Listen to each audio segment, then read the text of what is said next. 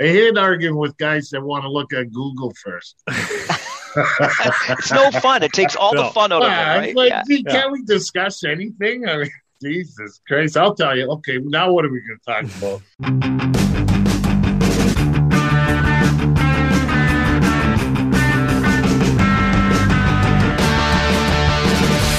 Popey, I love some numbers. Let me drop some numbers on you as we get started this week before we get to our guest on OHL Stories. By the way. All right, Rainman. All right. @_Chris Pope on Twitter, @Farwell_OHL, Farwell and Pope @gmail.com. You want numbers? We got numbers. Here are some numbers for you. As of the time of this recording, which is Wednesday, the 12th of January, there are 81 days to go until April the 3rd. April the 3rd is the final day of the OHL's regular season. We got 81 days to go. As of the time of this recording, the Barrie Colts have played a league low 25 games so far this season. They've got 43 to go. The North Bay Battalion have played the North Bay Battalion have played a league high 33 games so far this season. They've got 35 to go. If you want to look at it another way, no team at the time of this recording has even played half their schedule, and we're already past the trade deadline. Let that sink in. But the other part of it all is 25 games played for Barrie, so 43 to go. 33 games played for North Bay, so 35 games to go in 81 days. So you've got teams playing anywhere between 35 and 43 games in the next 81 days, or an average of a game every 1.8 to 2.3 days for the rest of this Ontario Hockey League season. You're welcome. So what do you think of that, though? Does it bother you that the players are going to be playing that much hockey? It does. Listen, I made a commitment. We're going to talk about the trade deadline, and that's what's going on in the league, and that's what I want to focus on. And I want to focus on things that are happening in the league that are fun and that get fans excited and that are good news things. Because, quite frankly, you and I, can I even say what we did in the booth? Because I don't want to be going anti-COVID here, but we hugged it out on Sunday because I was having a bit of a day. I'm like, Hoper, this is our third game without any fans, and it's a different atmosphere in the arena. And as much as I'm happy that we're playing and that you and I get to be there and we can bring the action to fans, I'm like, it's just, anyway, COVID hangs over everything. So yes, just briefly, it does bother me a little bit, as much as I think the league has done a good thing by committing to finishing the 68 game schedule. That's a lot of hockey, a lot of opportunity for injury. And I think there's a strong possibility that the product suffers as you're playing that many games in that short a time. I mean, you're going to be 3-3s will be a breeze. You're going to be looking at 4-5s at this rate down the stretch. I get the injury aspect. But at the end of the day, this is the number one developmental league in hockey in the world. At that next level, they're going to be playing every single day, whether it's practice, whether it's games and whatnot. Like, there's a lot of hockey to be played in the National Hockey League. Obviously, the PA does a thing where you can only play so much, and it's not ideal. But at the end of the day, I'm sure David Branch and Herbie Morale, who does the scheduling, are staring at their laptops or at their screens or whatever it is. Herbie's been around for so long, it could be a legal pad, that they're just finish the season. That's it. That's the only thing on their mind. They're not worried about two idiots talking on a podcast. They're not worried about canceling games. They're not worried about COVID protocols. They are sitting in a room with one thing in front of them: finish the season. And if that means 4-5 a couple times, sorry guys, we got to do that this year. We'll be better next year, hopefully. Knock on some wood. We've been saying that for 3 years now. But I'm with you. There's a lot of hockey to be played. Declan McDonald, he could have a chance, if your math's correct, to play 71 games this season. Yeah, and listen, it's not the overall number of games, because we've talked about this before with all the other international or national opportunities, right? Go to this tournament, go to that tournament, this U17, this U18, this U whatever. I get all of that. But to your point about development, look, I know what it's like. like your point about how it is in the National Hockey League is well taken, but it's that way here. And you know that too. Days off during the Ontario Hockey League season are rare. If you're not playing, you're practicing, right? At minimum, you're going out for an off day skate, maybe some conditioning, whatever the case may be. So I think normally 1 or 2 days off a week. Two is a good week. One normal. Exactly. So I think the best development happens when you've got that right balance of games versus practices and working out and all these different things. And truly, if you're a fan that's going to be there for game number 4 in 5 nights, it's like a Wednesday, Thursday, Saturday, Sunday schedule one week. What kind of game are you going to see on that Sunday? It's as finely tuned as these athletes are and as young as these young men are compared to the grizzled veterans in the National Hockey League. It's going to suffer a bit, I think. I hope it doesn't suffer anymore.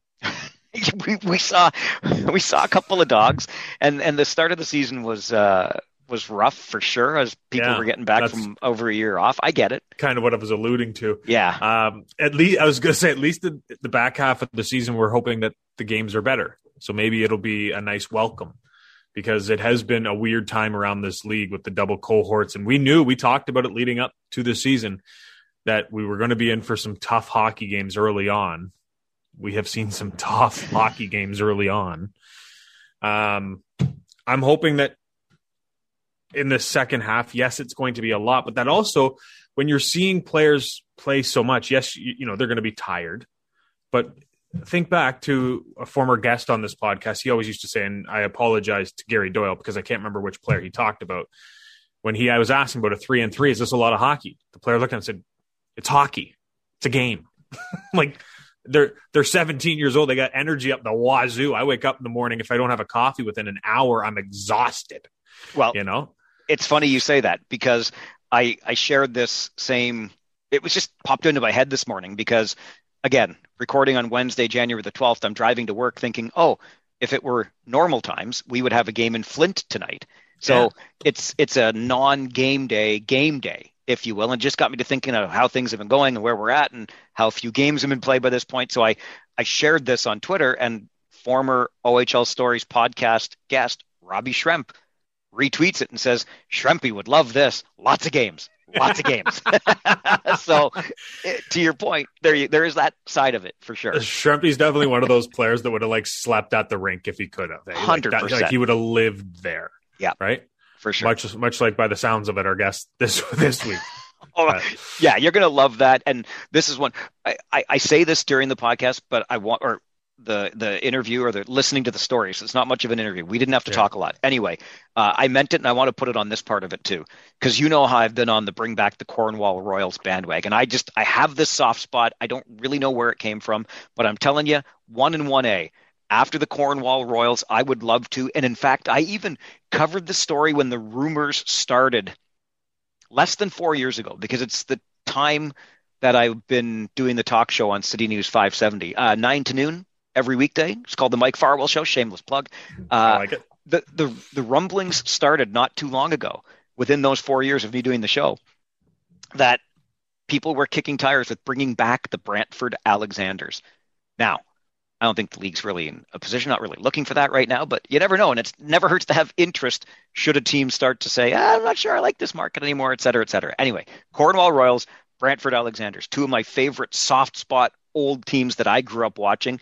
And our guest this week is a former Brantford Alexander, and so many ties from this league into the pros. And you're going to love hearing the stories.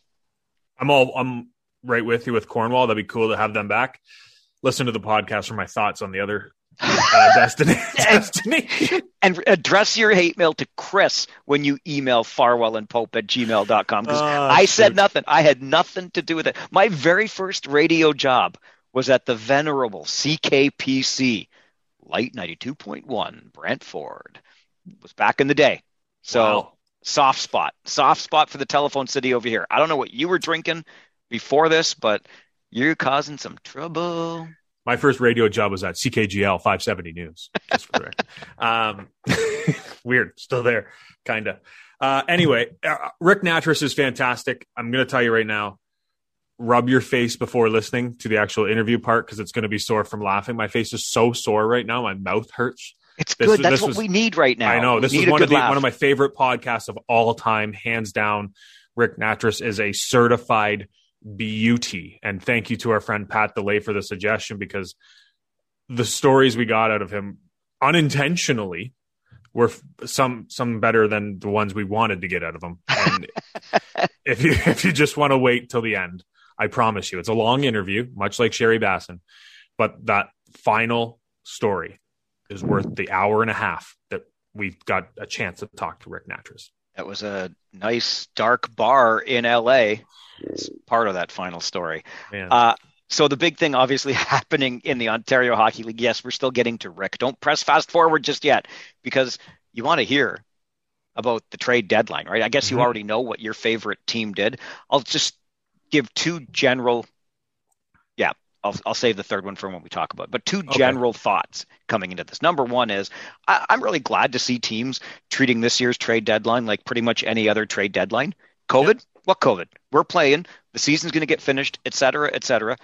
Teams were active. Teams were busy. We saw, the usual, if you will, number of moves being made, and the prices were not as soft, I think, as many predicted, or we wondered if they would be coming into this trade deadline. So that's one general thought on this. The other is, and we use poker analogies an awful lot when we do these sorts of things, and we talk about who's going to do what and who's showing their cards. So I'm just going to say that Steve Staios in Hamilton has pushed all in. His chips are in the middle of the table. But here's the thing. Is he bluffing, or does he have a hand? Well, he's got a hand. It's not the nut straight, but the man has got a hand. And if you were to ask me right now, as we record this on January the 12th, who is the prohibitive favorite in the Ontario Hockey League right now? Yes, I'm going to go that far, not just the Eastern Conference. Who is the prohibitive favorite in the Ontario Hockey League right now? You get the best forward and the best defenseman in the draft, and you add it to an already strong team. And the answer, my friend, is the Hamilton Bulldogs. You're not wrong. I watched their game last night, and yes, they were playing Niagara. No offense to the Ice Dogs, but that top line of Winterton, Mishak, and McTavish. Not even fair. Winterton just came back. It was his first game back. McTavish's first game there, and it looked like the three of them had played together for like 6 years. It was unbelievable. I'm sorry, I shouldn't say that, Don. You hated that word. But I'm watching and I'm like, how do they have more chemistry in one game than I've seen any Ranger line have this year? That's a fact. I'm not kidding. That's a fact. They knew it was insane. There was this one goal. I think it was the fourth. I can't remember which player. Player's got a defenseman all over him. He's going for the puck heading towards the goal line. He reaches out, spins away from the hash marks, throws it back door, and there's another player there for a tap-in. I'm like, these guys never play together. How did they know he's there? It was just what a team. I will call your bold statement with a Pinelli, McDonald, Petesian night when the Rangers played in Windsor the first time. Pinelli had the 4 assists. Petesian had the hat trick. They looked pretty damn good. They did, and I'm still standing by my statement. Fair enough. Still standing by my statement. I didn't see the Hamilton game last night, so I'll give that one to you. But boy, oh boy, Winterton had five points in his first game back and 6 goals. There you go. Anyway, yeah, they to me, and I kind of love it because when you look back, they're only 4 years removed. It was 2018 when the Hamilton Bulldogs won the OHL championship, and I couldn't help but think that was the year that the Rangers and the Sioux Greyhounds went 7 games in the West Final, double overtime. The Hounds win it, go on to play Hamilton. Hamilton beats the Hounds. And Jay McKee, who was then the coach of the Kitchener Rangers, and now, of course, is the coach of the Hamilton Bulldogs, in his introductory news conference being welcomed to Hamilton, he made the joke about, we softened them up for you. So Kitchener, coached by Jay, softened up the Sioux, making it easier for Hamilton. All of this just comes together full circle way too tidily. And don't think Jay's not hungry to do with Hamilton what he was unable to do with Kitchener back in 18. What happens if Tucker Tynan figures things out? Yeah, that's a real good question, Chris. And I'm just saying, and then Hamilton comes out of the East. Sue. Nasty. Just saying, Nasty. Jay might have another shot at him. I wish I had the guts, but I stopped doing this years ago, especially at this level. I don't love throwing names out there, even the obvious ones, although this year, Mason McTavish, Arbor Jack guy, they were pretty much surefire bets to be traded. Yep. But did I have the feeling? Did I have the feeling that Jack Thompson was going to end up in Sault Ste. Marie? I don't know why. It came to me in a dream. I don't know what it was. But I knew, I just suspected strongly that Kyle Raftis would do something. To the Tynan point, I'm a little bit surprised that he didn't do something in goal. No disrespect to Tucker Tynan, but I look at Sault Ste. Marie as a team in the West. So you've got a GM that's not afraid of making moves and doing things. And then you've got the three guys up there in McKay, Cartier, and Cairns who are playing lights out hockey this year. And knowing how the organization feels about them, I thought, well, let's give these guys a boost in their final kick at this can. I was surprised they didn't do a little bit more up in the Sioux, to be honest with you.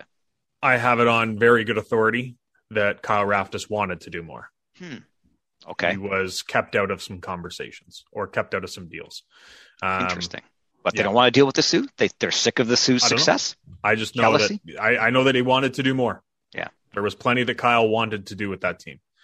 I look at them, and Tucker Tynan hasn't worked out the way they wanted right now. Right. That is, both goaltenders they have, Samuel Ivanov and Tucker Tynan. Sorry, my dog's toy squeaking in the background. I can hear that. It's pretty awesome. Gus is part of the podcast this week. He's losing it. There it is again. Go upstairs.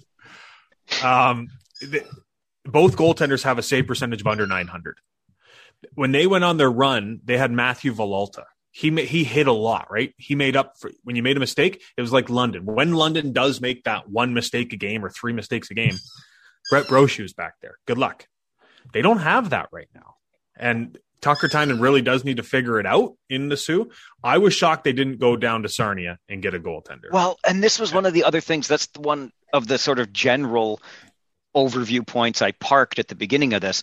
How Sarnia emerges from the deadline, showing clearly a willingness to move, like they move both of their overagers or two of their overagers to Guelph. How they come out of this deadline with having both NHL drafted goaltenders still on their roster, I'm not sure. Like, was the price just too high? I think, you're not going to give away an NHL drafted goaltender. And how many goalies did we see move? Yeah, well, it's right. Yeah. So I think the price was obviously set. And when you're looking at it, a lot of teams probably went, there's not a lot of strong goaltenders in the league right now. Let's just roll the dice and see what happens. Or did Sarnia think we're probably like, let's say we trade, is it Thompson? You got Thornton and Thornton. Gaudreau. Thank you. Yeah. Thank you, Thornton. Let's say we trade Thornton, but then Gaudreau doesn't come back next year. And then you'll sit there like, what? Or vice versa, right? Fair enough. So I think they're probably sitting there thinking, let's see what happens. We might lose one of these guys next year to the pro ranks. At least then we're set up if one of them comes back. I don't think there's not probably a good chance that they're going to lose both goaltenders to the pro ranks. That's how I don't know. I'm just kind of grasping at straws if I'm being honest, because I thought Sarnia was going to deal one back in, September. But no dice. I think everybody thought at some point, right? The one of the surefire trades you're going to see this year is one of these two goaltenders, because that's a very crowded crease. I will add, though, that I like what Sarnia did. Picking up Marco Sikic is a nice little piece for them. Great piece. And listen, they're no slouch. Obviously set in goal and building for what is not too far off, I don't believe, down the 402. Really? Yeah, a couple years. We'll see. Are you? I'm looking at their history. That's of course I know you, but I know this is positive Farwell this week. I told you I did none of the COVID. Well, a little bit of the COVID nonsense. Let's focus on some fun. No, you're right. I hope they do, because it's a great little rink, great spot. They need a winner. Yeah, right. And I love the front office over there. I like their attitude. I like their approach. Like a whole bunch of stuff. Right. And we could probably say that about 19 other teams. Let's be honest, but they seem to be certainly trending in the right direction, history notwithstanding. Are you as surprised that former OHL Stories guest and good buddy of yours, on the eastern side, Adam Dennis and the North Bay Battalion did not do really, I shouldn't say anything, but they didn't do more. I thought North Bay, because they were running top of this conference, surprisingly, starting this season. And you look at them now and they're still right there in the mix, and you're wondering, well, why not? No and yes.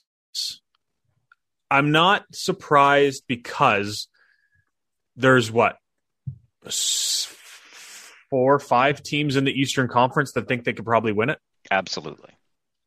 Denny's smart, right? I don't think he's just going to be like, you know what? Yeah, there's 4 or 5 teams that think they could win it. Let's try to, send out 20 picks.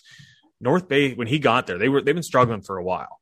So I think he wants to build what he was part of in London. That is a winner every single year. You don't continue to do that if you're willing to do what Hamilton did. You may have a good chance one year, but it's going to be a tough couple of years ahead. Yeah. And you don't do that if you don't do it, you can't do that if you don't do it right. And I think what Adam Dennis is doing up there is building a program that people want to be a part of, first of all, and 2, building a perennial contender. That's what he wants. And I don't think you do that this early in his 3rd year as general manager by pushing all your chips in when you're not 100% sure that you have the team. If they were at the top of the Eastern Conference and leading by 8 to 10 points, I think Adam probably puts his chips in the middle of the table and says, there it is, boys, come get it. But where they are right now, it's just too competitive that's just not smart business. So Hamilton obviously thinks it has the chance over there. North Bay is still in the mix. Whether they tweaked or pushed all in doesn't matter. North Bay definitely still in the mix on the eastern side. Mississauga, very quietly, shout out to JR, James Richmond, making magic happen down the 401 from us here in Waterloo region. Barrie, and listen, I'm not quite sure. You never just count Oshawa. I was just going to say on the Barrie front, it's hard to read from the outside, but in Marty, I trust. So if Marty Williamson's going to do his thing, let Marty, whatever, go for it. So bunch of teams there. And I don't mind what Peterborough did in terms of getting the return for McTavish. I think they did very well. They got a huge haul for McTavish. They got a huge haul, yeah. But then... I know. What are you doing? I don't understand. This part I don't understand, Chris. I was hoping you could explain it to me. No, I can't. Okay. They then take... all but 2 of the draft picks they got for Mason McTavish and one of the players and ship them off to Sudbury for Chase Stillman. Yeah. Then Chase Stillman tells the media up in Peterborough he was told he was being traded to London before the deadline. So Mike Oak did get the deal done with Mark Hunter in time. So Chase Stillman is still a member of Peterborough. Now there is talk that he might be back next year. First rounder to New Jersey. If he's back next year, then you know what? I don't mind it as much because then you play him for a couple months and then you flip him at the deadline for more picks. But it seems like you just set your organization back a year. You're going to have to do the exact same thing you just did with Mason McTavish next year with Chase Stillman. I know there's a lot of moving pieces, but if I'm Mike Oak as a general manager, I think you have to be able to take a look and think, do I make this trade? Can I get him to Mark Hunter in time? Can this deal be? And obviously it wasn't in the league queue in time, or I don't know. Mark Hunter might have just said, no, we don't have a deal that can't get the pieces done. But I don't think you make that move for Chase Stillman if you don't already have the deal done with Mark Hunter. Yeah, that's a really curious one, and maybe one that we'll get a book written about, or at least a chapter in a book someday, and maybe we'll get into the Peterborough and get some details on it at some point. On the Western Conference side, it is interesting. You just mentioned London. So everybody and their cousin was talking about, wow, when does Mason McTavish become a London Knight? Because we knew that was one of the names that was going to be moved. And of course, it's a very quiet trade deadline for Mark Hunter and company in London. Or is it? Kirill Steklov is here from Russia. Logan Mailloux is reinstated to the league, and suddenly you've got a pretty damn good 1-2 punch on your blue line. And oh yeah, don't forget that you have arguably the best goalie in the league, arguably the best goalie in the Western Conference in Brett Brochu. I might argue the league. Brett's probably top of the goaltending class in the Ontario Hockey League right now. So you never write off one OHL. Sorry, Mike. Only one OHL goaltender went to Team Canada's training camp. Exactly. So that pretty much says it, right? And so you take the nice pieces added to the blue line without any subtraction. You take the best goalie in the league, and then you have an offense that features the likes of Luke Evangelista and Sean McGurn and Antonio Strangis, and how many more down the list do you want me to go? So, yeah, Chase Stillman would have been nice, but point is, when you've got great goaltending and you add without subtracting, you never write off the London Knights. I really like what Bill Bowler did in Windsor, because we knew coming into the season that this was a year that the Spits thought they were in the mix here. They could do something. Didn't get off to a great start. It certainly appears as though Xavier Medina has figured out his game. There were some questions. There was obviously an injury as well, but they were really coming around just before Christmas, and Bill Bowler was not shy in, I wouldn't even say tweaking. He almost would, you could argue, overhauled in some areas just to create the environment and to put onto the ice the team that he thinks will make a run in the West. That's my dark horse right now. It's hard to say no to London. It's hard to write them off, but the Windsor Spitfires for my money, and Guelph, wow, still playing maybe a little bit above itself, but boy, oh boy, not too bad. So I think between those three, but if I'm going to put money on one right now, it's going to be the Windsor Spitfires coming out of the West. Is it? Well, my money's not on Windsor. I don't think I like the moves Bill Bowler did. I love Andrew Parrott. He's one of the best defensemen in this league, in my mind, at least in the Western Conference. That's the only side I see right now. He's one of the best defensemen in the Western Conference. I just don't know if they did enough. What more do you want them to do? Yeah, maybe. Well, what did they do? They got Josh Curry and they got Andrew Parrott. Well, they lost Kyle McDonald and Andrew Ladd, or Grayson Ladd. Yeah. And maybe it is that, you're used to in the past those super teams, which we don't really see this year. Yes, Hamilton went out and got Arbor Jacki and Mason McTavish. Great haul. But normally it's like 3 or 4 players joining your team, and they're all superstars.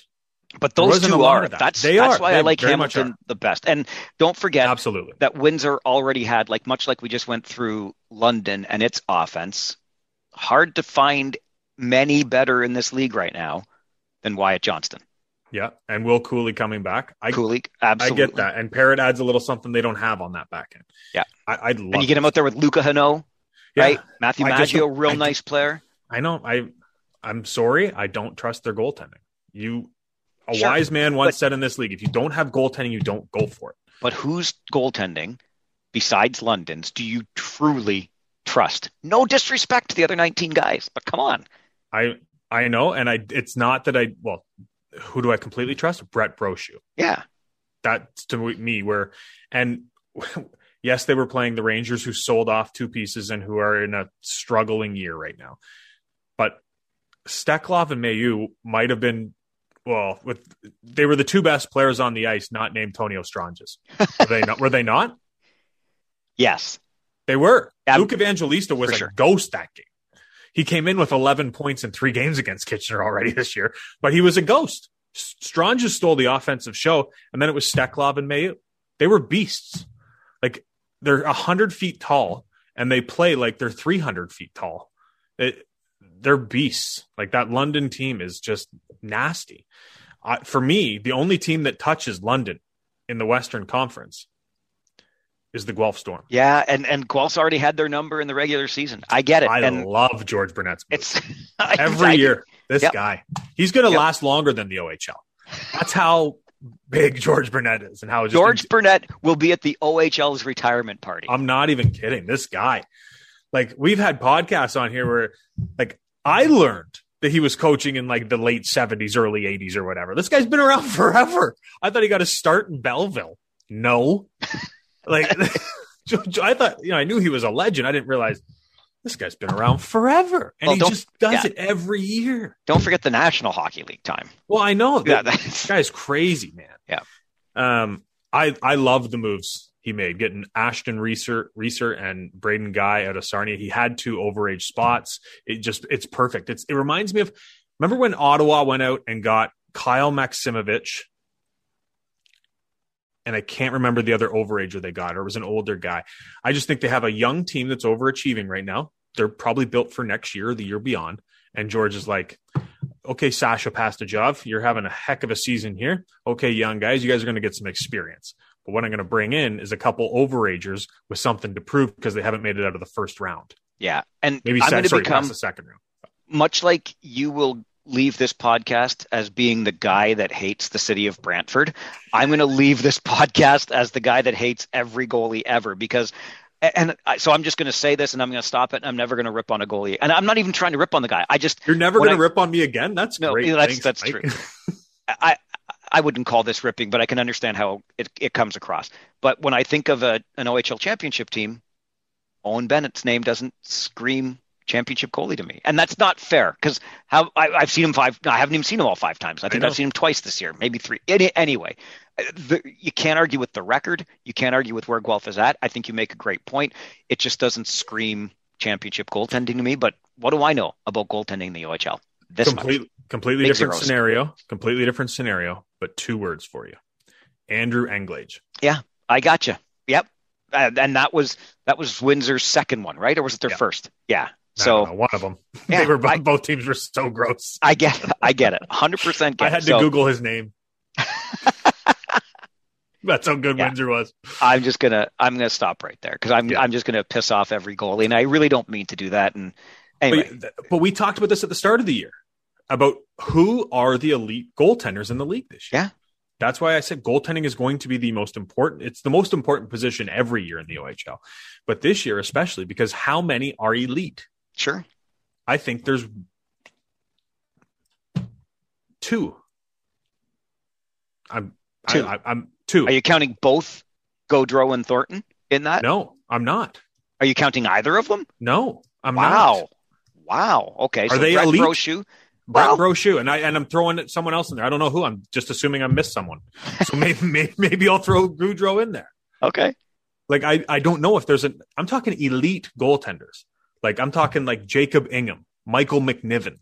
Yeah. Like I'm talking elite goaltenders. Ukko-Pekka Luukkonen.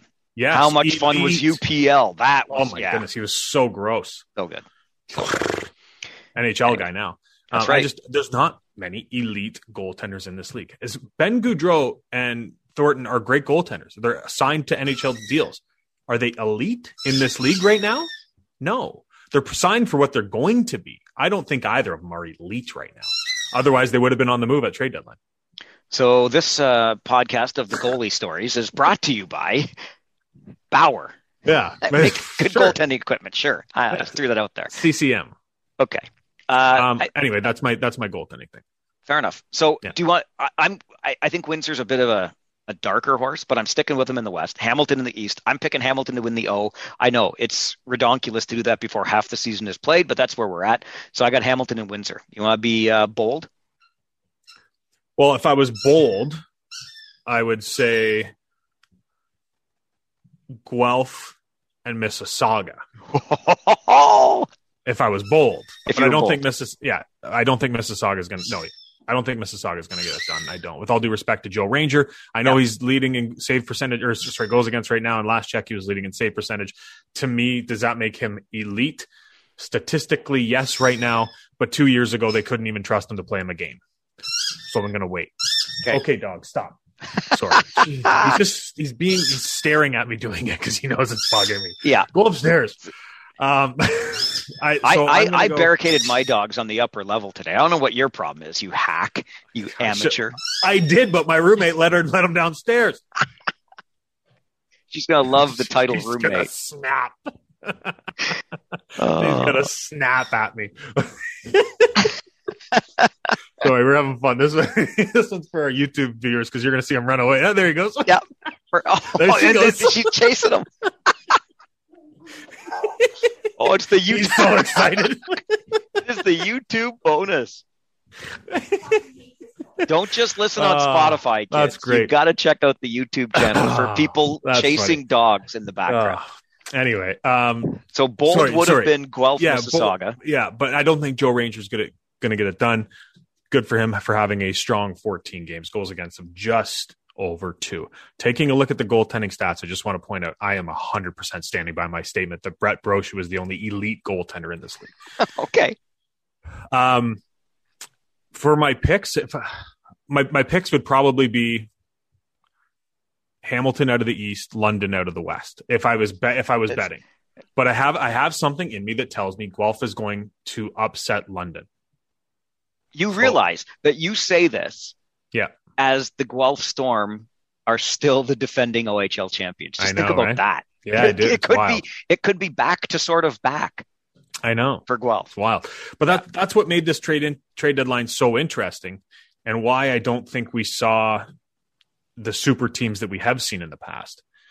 Because there's 8 teams across the league that think they have a chance at winning. For sure. Right? And that's why I feel a little bit more comfortable on the less than sturdy branch of Windsor, because you just know, right? Don't you? I think that something weird is going to happen this year because the whole year's been freaking weird to this point. So or do something you just funny know, still to come. Or do you just know that, death taxes and the London Knights continue to get it done? Just going to say there are certain constants in the OHL, and the London Knights are among them. Yeah. We're Mark and Dale. We do what we want. Speaking of Mark and Dale, one of them anyway, well, both, but Mark was a teammate of our guest this week. We touched on it earlier. Boy, are you in for some stories. Your cheekbones are going to get a workout. Your smile muscles. This is the perfect pandemic podcast for you. I'm telling you, this is one of my favorite, if not my favorite podcasts we've ever done. And I've had 2 of my uncles on at the same time. I don't know what other compliment I can give Ric Nattress, but I'll just say almost a 12-year career in the National League, Calder Cup champion, represented Team Canada, which we didn't even talk about at the 91 World Championships with the likes of a young Joe Sakic, and then won a Stanley Cup with the Calgary Flames. Seriously, did we get 10 questions total? I don't know. I honestly don't know. There's no point of even doing an introduction because Ric Nattress is a certified beauty, and I love talking with him. Here is our chat with Ric Nattress. So, Rick, first question I have to ask you is, as somebody who went to school in Hamilton, where you're from, do you have a favorite restaurant in Hamilton? Because that food scene in Hamilton is fantastic. Well, it's really, the funny thing is, I guess my wife, Black Forest we've been going there. It's a German-Austrian restaurant, been around since we were, I'll give you a little hint. We went there before we were legal, and we got a couple beers. Okay, so maybe that was my favorite restaurant. But Black Forest has always been on our list, like that. And the aquarium we don't go to much, but that's when the steakhouse been around. But we're always the simple, try to find the best pizzas and burger places in the city, and try to be fresh and stuff. So. The scene in Hamilton, I've been to many places. There's a couple of places in Grimsby, an old Italian place that brings in stuff right from Tuscany and, all that kind of stuff. So I think, the music scene, the food scene is, unfortunately for me, I'm at an age now that I don't eat a lot of that stuff anymore, and I don't drink. You know what I mean? So I'm not out there singing. And even when I was drinking, I knew I couldn't sing, so I watch out about that stuff. So I think even after almost 12 years in the NHL, I think your biggest claim to fame is that you played in the Barton Street barn and made it out. Yes. Yeah. You made it out of that barn. Yeah. So, and I try to talk to kids about this a lot. I grew up a single mother. I had a stepfather for a few years, but he wasn't involved in my hockey. And, Mom and I took the bus to a lot of practices and different things. I played house league right till 12 years old. So I was playing AA into the Pee Wee level. AAA, I think Major Bantam was my first full year at AAA. So, you try to tell kids that you got to go where you can play. And, unfortunately, we get fixated on these triple digits, the triple letters behind the organization you're playing for rather than am I developing. So I think it was a good, bad thing. My mom and I weren't aware of how things worked. You know what I mean? We didn't have that influence around there. So you showed up and did your job. And if they told you you're good enough to go to the next level, you went to the next level. No lobbying, no talking to the coach, no, begging anybody.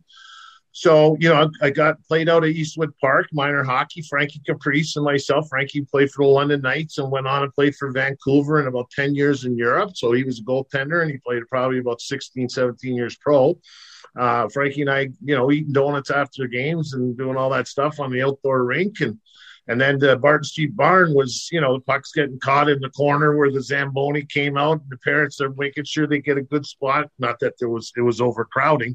but behind the post that you couldn't see, if you got the good ticket with a 50-cent discount because the pole was right in front of you, right? So I was lucky enough. And then, the triple rinks and that started opening up, right? So we were, one in Ancaster. Well, actually, both of them were in Ancaster. And then with the Huskies, just, it was progression. For me, it wasn't a big plan. My mother and I never had a plan. Sure, I played road hockey, was Davy Keon and all that other things, or Bobby Bond. It never was Bobby Orr because I knew I was never good enough, right? So, but, never had that dream. And everybody, you must have worked towards your dream. And I just loved hockey. Like, I loved being out with the guys and talk about Hamilton, the outdoor rinks back then, because the climate was more understanding and you could have rinks, on a consistent basis. So I did most of my stuff in those type of environments, and it was just about the love of the game. It wasn't about necessarily the love of trying to get to the National Hockey League. You mentioned, Rick, in the beginning, it was you and your mom, really your mother, that introduced you to the game of hockey. Yeah. Do you remember that first day of hockey school? Well, worst day of my life, bud. Worst day of my life. So, and I love my mom. She originally from Toronto, moved to Hamilton, in the 60s. And, I was born here and she was a huge Toronto Maple Leaf fan. So listen to it on the radio. I mean, we're talking back in the 30s and, into the 40s and all that kind of stuff. She was a 46-year season ticket holder for the Hamilton Ticats. So I grew up with a lady that loved sports, which is in the 60s and 70s, please, right? You know what I mean? So I was very fortunate that way. And I'm not sure, my mom was that before I came around. So it wasn't like she changed because of me. So, we go to hockey school, we take the bus down. This is at the Barton Street, the double dump. So this is in Parkdale in the East End of Hamilton. They call it the double dumps because they just tore it down about 5 years ago. And it was a dump. But it was great ice and probably the best shinny in Southern Ontario in the late 70s and early 80s. The guys came from all over, pros, European, major, junior guys. So we went there. It was called Big B Hockey School. So it was the Hamilton Kilty Bees were the junior B team in the area. We had the Mountain A's, a provincial team, Kilty Bees. They were affiliated with Brantford, actually, the Mountain A's. So I go there, and, of course, Mom goes to Canadian Tire or wherever to get equipment, and she thought she got everything she needed. And we show up, and we open the bag up, and I'm putting stuff on, and I got no jock, I got no garter belt, I got no elbow pads, and, a few other things. So Mom's negotiating with the guy at the pro shop there because she doesn't have money to pull out of your pocket. I don't care how much it cost back then. She didn't have the money. So she's trying to negotiate to get me on the ice. By the time I got all the equipment that I needed, 2 groups have already gone. So I had to go out with 9-year-olds, and I was just turning 6, right? I was just turning 6, never been on the ice before, not once. Never wore these pair of skates before, out of the box. The guy's sharp, and I step on the ice, and I fall down. I get up, I fall. I get up, I fall down. I finally grab onto the boards, and I'm crying. I don't want to play this game. I hate hockey. And my mom's like, you better grow up if you want to play in the National Hockey League. And I just started. That was my first day. I played with guys that were flying around, and I was like a giraffe out on a frozen sheet of ice, a baby giraffe. So it wasn't the greatest experience for me, but at the end of the day, it was something that it reminds me that you never know, right? You never know. How do you go from there, crying at your first hockey camp, to then being drafted or joining the Brantford OHL team? Yeah, well, I did get drafted, which was, it's a great story. And I go back to that, not playing AAA till, Major Bantam, being called up, minor Bantam type of thing. And then, I progressed because I played a lot. We didn't have a lot of guys on the team, so you're playing a lot back then. Only 4 defensemen, 5 if you're lucky, but most of the year we play with 4, so I got to play a lot. Excuse me. And then, I got up when I got to after my minor midget year, because a lot of people forget it was major midget was the draft year for the O back then. Excuse me. So 17, right? I wasn't there for the early draft yet, but so 17 you had to be before you got drafted. Excuse me. And so after my minor midget year, I had a pretty good year. A bunch of us got called up to the Kilty Bees in the playoffs type of situation, right? So you're skating with the big boys. And it was an older team here. And, some crazy guys, like just knocking people out left and right, like nothing to sucker somebody. And I'm thinking to myself, I'm like 15, just going to be turned 16. I'm thinking, God, am I going to develop here? I need to play. And it was an older team. So that following year, my major midget year, we decided, my mom and I, that I wasn't going to go up to the Kilty Bees and I was going to stay at the midget level and play. Well, that didn't go over very well with the Kilty Bees. They felt that they wanted me to be on their team, not necessarily to play, but be on their team, because if I did get drafted, there was a $1,500 transfer fee that teams were getting. And just as an example, I ran, some programs in the late 2010, 2012, a junior B program here. Do you know what they pay for developing draft choices and guys that get drafted out of your program? $1,500 still. 37 years, it was the same thing. So they wonder why, those type of programs struggle. You know what I mean? So anyway, Dave Draper, not to my knowledge, stepped in, and he was the GM of the Finn Cups and then also the GM of Brantford Alexanders when we moved there. So I guess he told them that don't worry about it. We're going to draft Rick. You'll get your money. Let him play where he wants. So I played midget with an understaffed team. We had 13 players. I played a ton, developed. Then, the rumors started swirling, you might get drafted to the O. And I didn't really think about it because, I was told most of my life that I was a step behind. Good kid, good team guy, but skating, not very good, blah, blah, blah. So I always kept that in the back of my mind, right? That, been told my whole life. I had more most improved trophies than people get trophies in their whole life, I think. Now I think they call them participation trophies now, but they were called most improved back then. So anyways, I get drafted. I believe it was 178th or something like that in the 7th round to Brantford. And, going into a team that didn't have a lot of success, I think they were 20 or 25 games under 500, their first year in Brantford.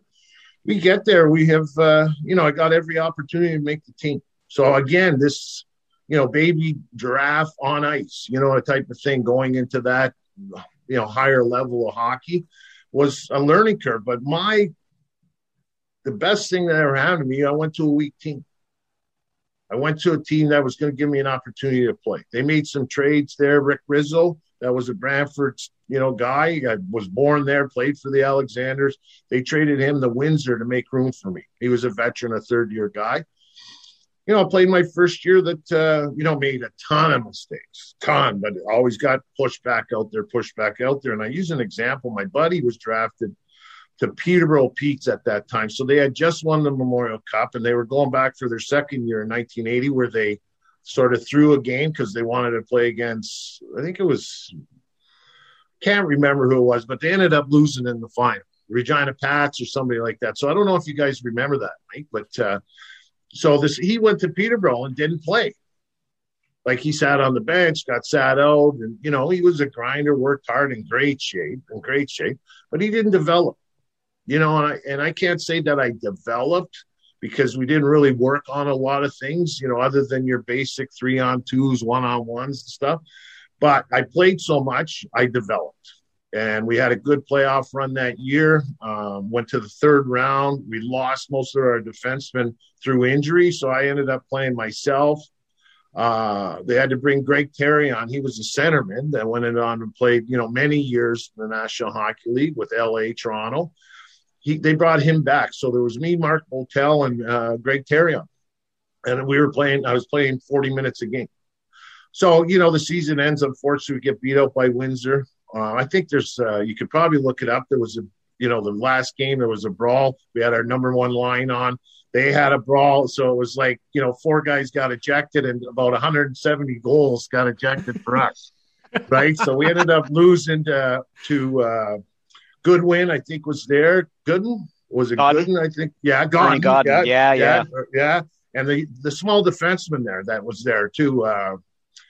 Little guy could hit like a ton of bricks. But anyway, so we lost out to Windsor. And then the rumor is, do you have an agent? I'm like, what do I need an agent for? Well, you might get drafted to the National Hockey League. Okay, so, we had known Billy Waters because I was fortunate enough to go to Bobby Orr, Mike Walton Hockey School through a program here in Hamilton. that I went. We met Billy. My mom met Billy Waters at Walton Hockey School up in Aurelia. So the only person we knew in hockey was Billy Waters. So Billy was with Alan Eagleson at the time. So we approached them. It was a mutual thing. I'm not sure exactly how it was again, but pretty sure it was a mutual meeting of the minds there and say, listen, we can use a representative. We don't know what we're doing. Supposedly I'm going to get, oh no, yeah, good likelihood you could get drafted in the 4th or 5th round and, everything. Well, great, whatever. Again, I don't think much of it because I've been told, blah, blah, blah my whole life. And so anyway, so the draft comes around and Billy says, Waters says to me, hey, why don't we fly you down? You can bring somebody. So I brought my oldest brother. He's about 18 years older than I am. We went down there and I was thinking, okay, 4th or 5th round. So they finished the 1st round. So I hear all about these hot dogs they got at the Forum, right? The St. Shoals, right? That's all I've been hearing about for you got to get a hot dog when you're there. So, and again, now it's like, I'm like the same height as I was, but I was carrying probably a little bit too much weight for a guy that needs to get better foot speed, if you know what I'm saying, right? So I don't think anybody wants to see me eating hot dogs. So I go up, sneak up after the 1st round, first pick or second pick in the 2nd round, and I'm up there and I find a concession place that's open and I hide around the corner and behind a big pole in the concourse in Montreal, and I wolf one down without even tasting it. And I got the second one halfway in my mouth, and all of a sudden I hear the Montreal Canadiens with the 27th pick draft Ric Nattress from the Brantford Alexanders. I'm like, Ric Nattress? Oh, shit, that's me, right? Because I wrecked Eric, you know what I mean? And I got this hot dog to go, and I got to throw it in, run downstairs, and put the jersey on. So in a matter of 3 years, I wouldn't even say 3 years, from going to playing Major Bantam to being drafted 27th overall to the Montreal Canadiens was mind-boggling for not only me, but for a lot of people in the hockey community. So it was what a run. Like, you never know. That's what I tell the kids. And how'd you get there? I just said I hated getting scored on. So you try. You know what I mean? You just keep trying. So anyways, I'm not sure if I answered your question, but I got I'll tell you, but what a story and a whirlwind that is. And I'm thinking about then where it lands you. You get rid of that last half hot dog, you run down, you've done all this, and all of a sudden now you're a member, Rick, of the Montreal Canadiens. And at the time, right? Lafleur, Carbonneau, Robinson, Tremblay. Yeah. So shock, in the sense that, I had seen a gentleman, Doug Robinson was his name. He was scouting in the O for the Montreal Canadiens, big, tall man, and he ran a hockey school out of Halliburton, and I eventually did. That's the, benefit of getting drafted. These guys that draft you, that run hockey schools, they employ you, right? Keep you happy. But, and Ron Caron, which was, one of the main factors, him and Sam Pollock and those guys were the guys that brought in the Larry Robinsons, the Bob Gainey's, the Guy Lafleurs, the list, right? We know the list. And unfortunately, I took it like I was kind of in shock. It's funny because, you don't expect something and it happens. I said to some of my teammates and my son, we do some coaching over the years. So I said, maybe if I had a little bit more arrogance, I might have been a better player. You know what I mean? At the end of the day, because I always said, you see those superstars, they're pretty arrogant pricks, right? You know what I mean? So nice guys, but the nicest assholes I've ever met. But I mean, at the end of the day, so, I got drafted and I'm thinking to myself, didn't they just win 4 Stanley Cups? And I'm just going through the lineup on the back end: Larry Robinson, Serge Savard, Guy Lapointe, Rod Langway, Brian Englom, and Rick Chartrand.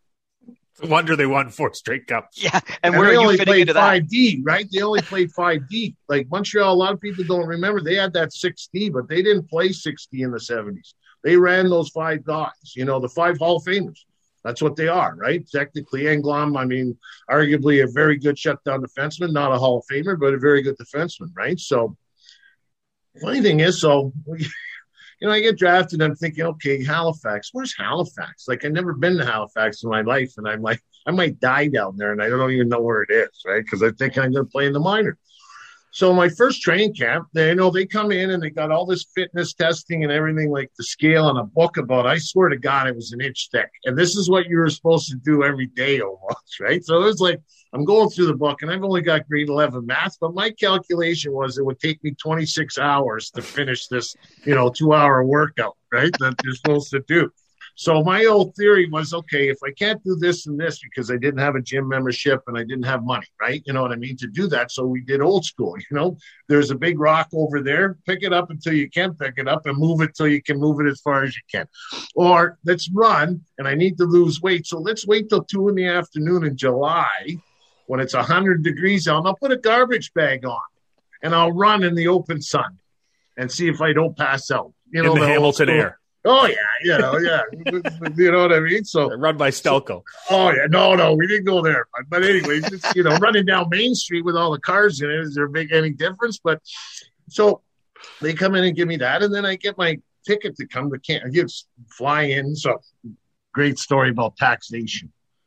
So over the course of the summer, they want to fly me in and sign my contract. And I got a signing bonus of about $75,000 in 1980, please. You know what I mean?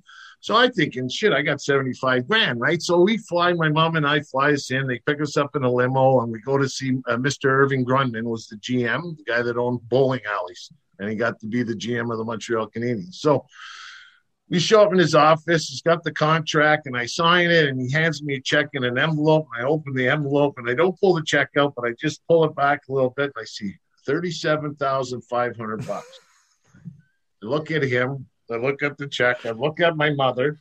I look at the check, and she says, "What's the matter?" I'm like, I don't know what to say, right? And she says, "Welcome to the world of tax, son." I'm like, well, I know I was getting 75, but I've already spent 110. Right?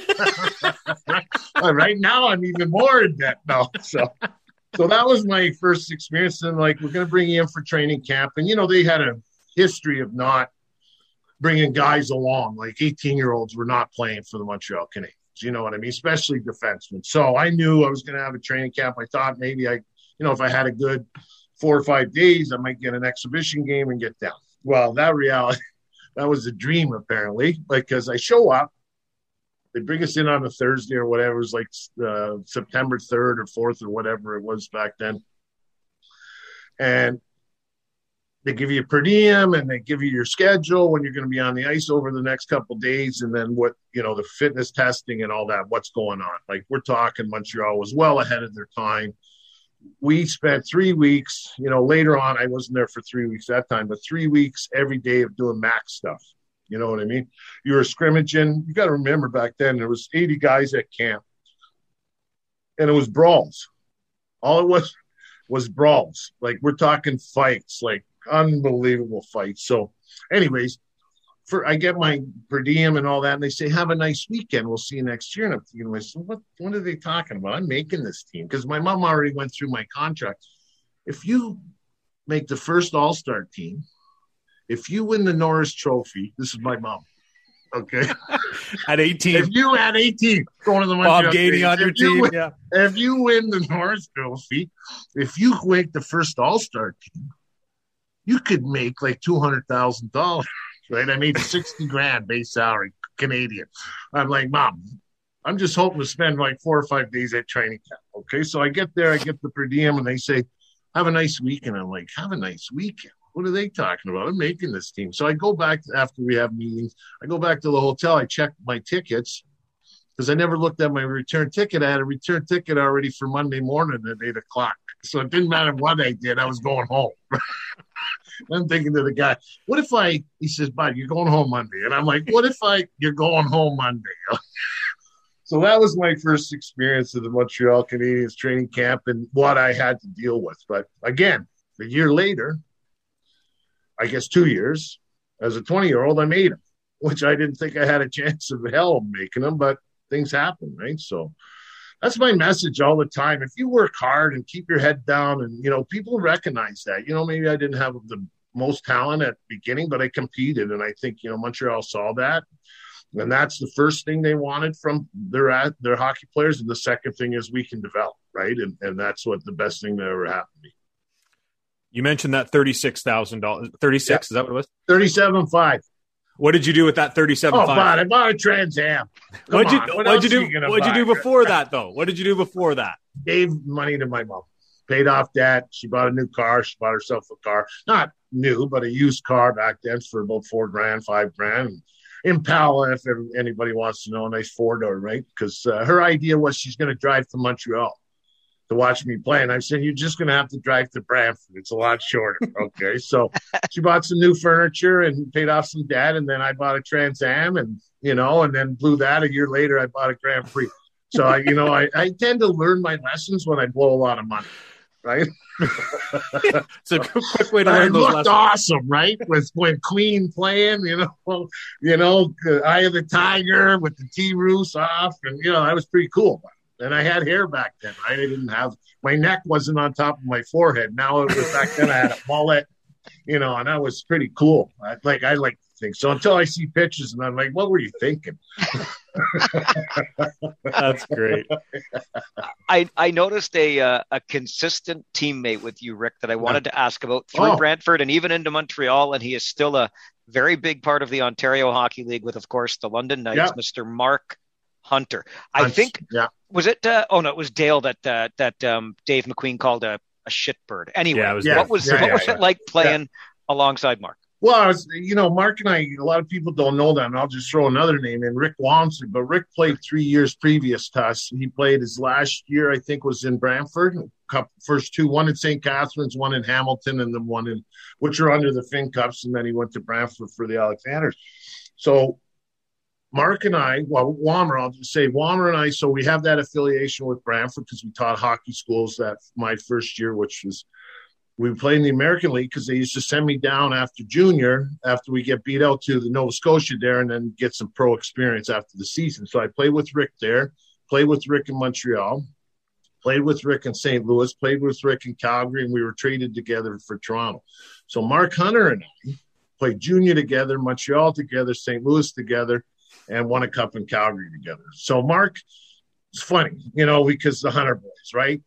Three of them, there was really four. Ronnie was is the older brother. And again, you always say he was the best one that never played, right? And David played in Edmonton, won 2 cups, I believe, with them, 83, 84, if I'm not mistaken, 83 for sure. And Dale had, should be in the Hall of Fame, one of those guys. Either he should be in the Hall of Fame for that or should be in the OHL, CHL Hall of Fame for coaching. He's got to be in a Hall of Fame one of these days, but they didn't like him cross-teching Turgeon after the fact, right? But who gives a crap? But anyway, so, Mr. Hunter. And if you got to talk about the Hunter boys, you got to talk about Mr. Hunter Dick, right? And, I always still to this day, I call him Mr. Hunter. Like he's, hey, Rick, 50 years old. Like now I'm going to be 60. You can call me, Dick. And I'm like, nah, that just seems right, calling somebody Dick. And I laugh at it. Like, who would call you Dick anyways, bud? Anyway, so, and of course you give me shit, right? So, but playing with Mark, we keep in touch, and I have consulted on a couple occasions with the London Knights there up until, 10 years ago or so. I think they do a pretty good job on their own, so they don't need anything from me. Seems to be working out. Yeah, you could say the thing. So Mark and I, it's funny how, you see people when you're 16, because Mark was a late birthday, right? So he was really 16 when he came to camp, and I was 17, but, we're the same 62s, but he was a little bit, closer to 63, I guess. So, coming into camp, a tough guy, straight up and down, good shape, lefty, which a lot of guys didn't fight lefties back then, you know what I mean? So a lot of power. I think, what did he get, 40 goals, I think his rookie year or whatever it was. So I think Mark is, a funny guy, real farmer, very smart. So you see certain people at early stages of lives and you wonder, what's he going to be? And you knew Mark was going to play in the National Hockey League, was drafted 7th overall by the Habs in 81, right? The year after me. So he was an 83 birthday, I guess, right? So, but anyways. And then you go on and play with him the course of the year, and you see us both develop and, marry, because he was part of our wedding, my wedding party. I was part of his.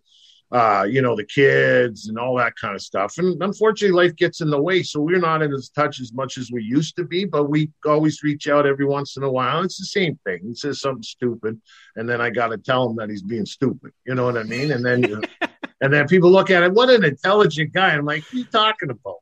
No, he's done an outstanding job. I don't know. And, I'm a little biased because I've known Mark since, for 45 years or whatever that is now, pushing 43. But he's, he works extremely hard. He's got a great wife in Linda that allows him to, fulfill his passion with hockey, which is a huge thing. And I've got the same with my wife, Jackie. We've been together as long as Mark and Linda have, forever, 38 years, right? So she gets it, right? And Linda got it a long time ago, and she was hugely involved in the London Knights, when they first purchased it, Mark, Dale, and Basil. And I think, Mark's done an exceptional job, and we know that by look at what he's done, he did with the Leafs and what he could have done, and what he could do for other organizations. But I guess like Dale, after he went to Washington and came back and understanding working with pros, because I've done major, junior, and I've done American Hockey League coaching, and, everybody thinks they should be somewhere else. But at the end of the day, I think they realize that they can do more by running their own ship, right? And we've seen the success that Mark's had there. So, I mean, I nothing but pride for him. Mr. Hunter pitched some stones up in Marmora there back in the day, or in the Oil Springs, I should say. And, went up and watched his Mrs. Hunter, God rest her soul, put together a lunch for like 30 people just showed up. We were there for Mark's wedding a couple of days earlier, and they wanted to show us the farm and all that. So Bob Gainey, Chris Nyland, a bunch of guys plus other people from out of town came in. And Mrs. Hunter, I don't know if they killed the cow behind the barn, but she had steaks frying up and pies and everything going. And I wanted to move in there. But Montreal wouldn't let me go close to there because there was no eating pies when I was 18, 20 years old.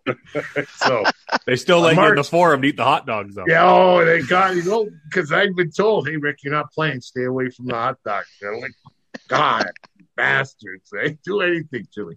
So, but, being able to play with a guy like Mark and having Gump around, 3 different personalities, but love to have fun and knew each other, parents, grandparent. We knew everybody in our families, and, like to still have that relationship is special. And to win a cup together in Calgary with Mark and Rick was, very fortunate. So I'm sure we'll get more into the cup days in just a little bit, but I wanted to ask, to somebody who looks at Brantford now, and with all due respect to Wayne Gretzky, needs some work as a city, let's say. Yeah.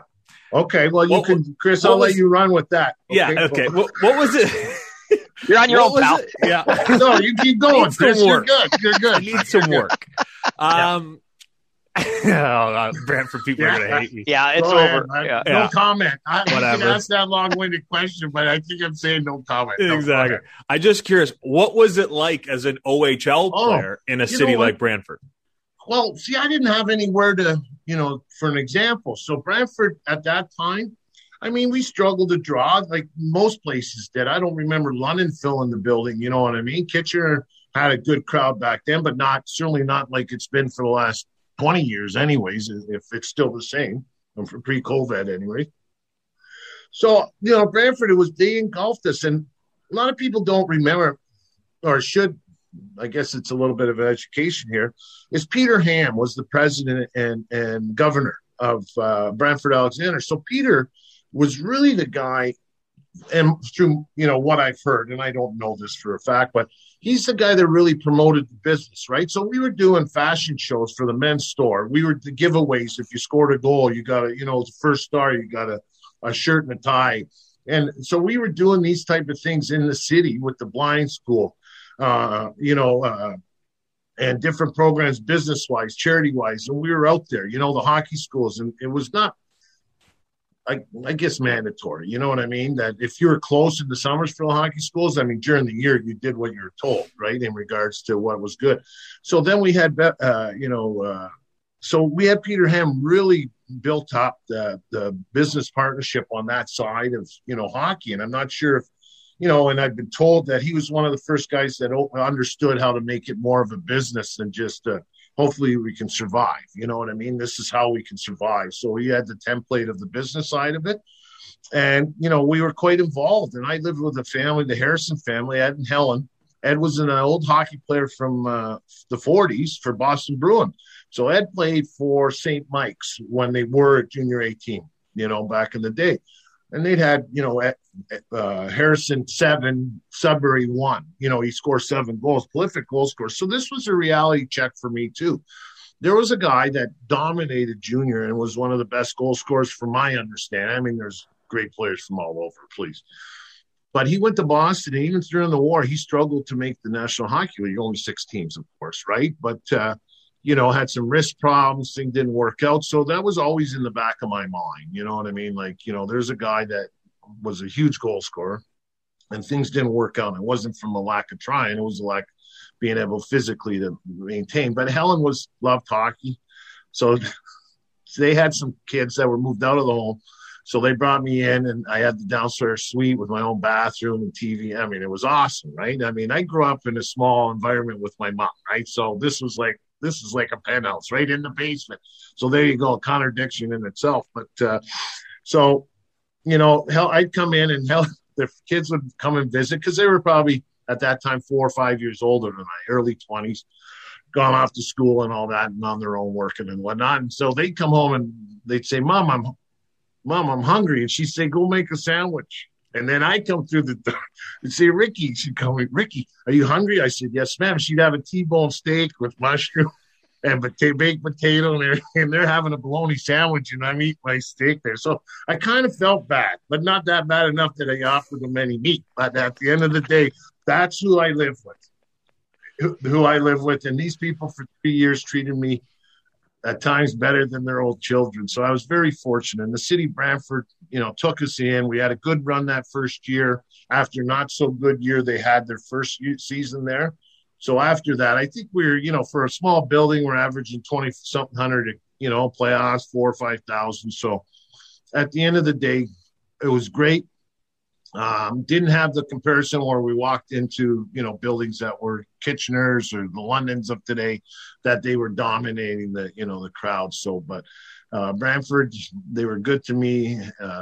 And like I said, I stayed 3 years in one organization. I was captain my last year, and I can't say anything. Again, I was very fortunate to go to that organization and what they did for me.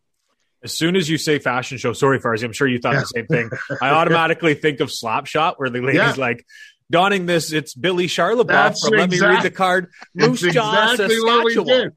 It's exactly what we did. It was so funny. And, you're teenagers, so you got some guys that are, cocky and everything.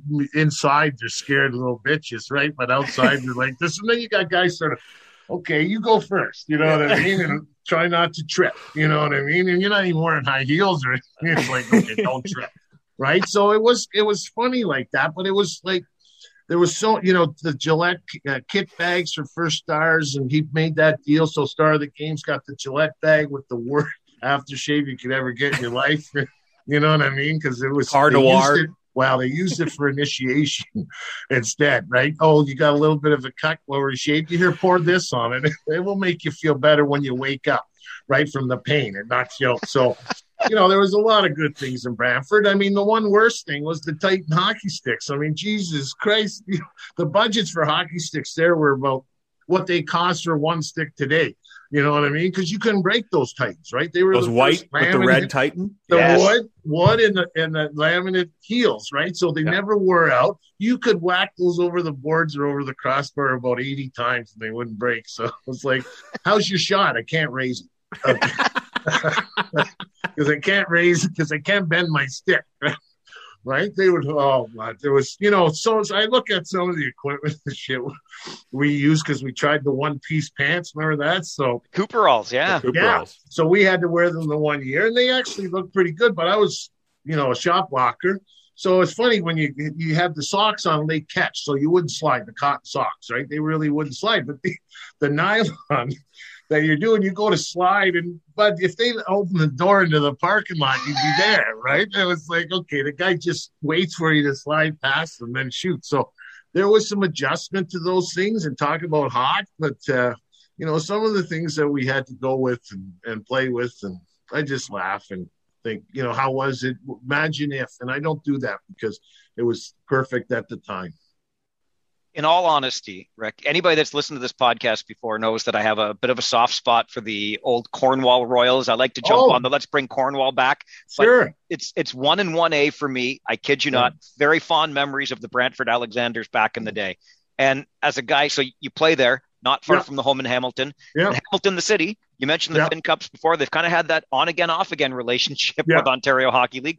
How does it feel now with the kind of ownership, the stability that's with the Bulldogs, and the league being back? Michael, Michael's a friend. Andlauer, he's 20% owner of the Habs. He owns the American Hockey League, Verdun or Laval. I can't remember. Laval, I think, screws me. And now the Bulldogs. So I think Michael's done everything he can. And, it's, just print more money, the government, right? It seems that's what we do today, right?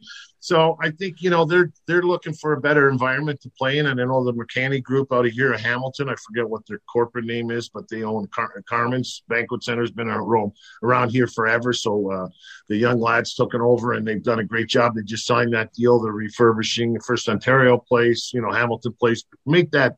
Because as you were saying, Chris, now you can tell the downtown core's come so far. And, we've had a reputation most of our lives, well-deserved, Lunch Bucket City, you know what I mean? And, Steel City and, hard workers and whatnot. And I carried that into my playing career and how my attitude was. And no disrespect to the steel workers, but it was always, if I don't want to do this or I'm not willing to do what they're asking me, I can always go back and work there. And that was not an option, and nothing against anybody that did, but it was not something I wanted to do. So that was a mitigating factor in how my mindset was, keep going, do whatever I have to, work as hard as I have to, work till I pass out, because the options aren't, what I want. Right. So, but, playing in Brantford was great. And I think, with the Steel City and with Michael Andlauer now and him, being the type of person that he is, because he's very given the best breakfast programs that they did. Over the years, I've been an ambassador for them for numerous years in different programs. And I think he does a great job. I think he really delves into the community. He understands the community. He grew up with a single mother as well and went on to be hugely successful in the logistics business. And I think he understands that, it takes a village. And I think that's how he runs the Hamilton Bulldogs. And I see now Stevie Stayhouse, which is a great representative of the Hamilton area and what a true gentleman, has made some big moves with the McTavish out of Peterborough and a couple other guys. So they seem to be taking a run. Unfortunately, the last couple of years, I haven't been able to see them because, it's been certain situations, just hasn't worked out. But I try to get to 6 to 10 games a year at home and try to support them as much as I can. Well, if fans are allowed back in the building this year, you should make a trip because they have a hard-nosed defenseman who happens to be Montreal product. We might remind you of someone. Wow. And he used to play for – sorry, go ahead. No, I was saying that's good because I want to. God, I got to find something to do. Well, he used to. Well, when you quit drinking like I did 18 years ago, it gets pretty boring. Yeah. Hey, Poper, that's you're it. You're a Molson Coors guy. Exactly. Right, Chris? You're stock. That's why you're working more. We're never quit drinking. We're never quit drinking. You guys had the merch. You had the merch. That's right. Course, so. But. That player used to play in Kitchener. Who bit you in a fight in Kitchener? Well, Larmer, right? Stevie and I played All-Star together and everything. And then his brother, I believe he was younger, right? A year younger than Steve, Jeff was younger, yeah. Yeah, Jeff's younger. So I said, the surprise was, and I got to go back a little bit. So my mom, I was about 12 or 13 and the Finn Cups were playing. So that would have put me at, so it was 75. So it was about 13 and they won the Memorial Cup 76, right? So that 75, 76, they had an exhibition game at, Wentworth Triple Rinks, just below the hill down by Dundas and Hamilton, Westdale area and the Hamilton area by Mac. So my mom says, let's go because there's only $2 to get in, right? So we could afford that. It was a night out. So we took the bus all the way down there, which is from where I lived. It was a long haul. We get there. We're sitting in the stands and they're doing warm-ups. So the London Knights are in town. And I don't know the name of the captain, but he was number 10 on London. Really tall guy. And there's some jabbering back and forth, Coolis and Secor. And because they were crazy. A lot of people I don't know remember about the Fin Cups. They could score goals, but they were tough. They were like the Flyers. You know what I mean? You had New Westminster out west with Barry Beck and those guys. I mean, this was, where you could score goals and punch people out. That was what kind of team are you? Yeah, we scored goals either before we punched someone out or after we punched someone out. But so we get to this game, and I'm watching it. First of all, I noticed a lot of the guys had, like, brush cuts. I'm thinking, okay. I was just finally got out of a brush cut. My stepdad wouldn't let me grow my hair, right? So I go to the barber, and I'd say, give me a trim. And he'd say, okay, and he'd just shave my head, right? So anyways, I'm looking at this, and I'm thinking, shit, you got to get a haircut to play junior. So that's one thing. The second thing is they're bickering. So they go off for warm-up. Warm-up's not even – no one's warming up. Everybody's warming up their jaws, right? They come out, the drop of the puck, 5-man brawl. Right? 5-man brawl. Coolis is on with Seacourt, and they jump into the London bench to chase this captain guy. And I never seen 16 other guys vacate a bench as quick as possible.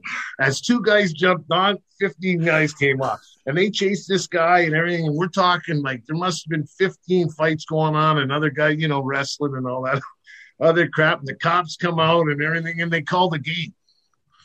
So my mom looks at me and says, if you want to play, junior, you're going to have to go through that. And I'm like, maybe I should work harder at school. You know what I mean? That's like, that was my first junior experience. I'm like, oh, Steel Mill doesn't look that bad. Steel Mill's all right. So that was my first junior experience. But then leading up to my first experience, I think we had 9 bench clearing brawls my first year. Right. And we had them against Kitchener because we, London, Windsor, us, Kitchener, and who else was in our loop? That's the old Layden and Ems. Yeah. Was Guelph around then? No, Guelph wasn't there. No. So I think was there only Sudbury in there? Sudbury in there? Not on our side. No. I'm just trying to think. So anyways, of course most of our competition, Windsor and London and Kitchener, because so close to you had some traveling fans, and because you did have diehards, right? And it was great. It was really good. And then you're wondering, okay, what else? What do you do? You know what I mean? If you're following us around, we got, you better find something else to do.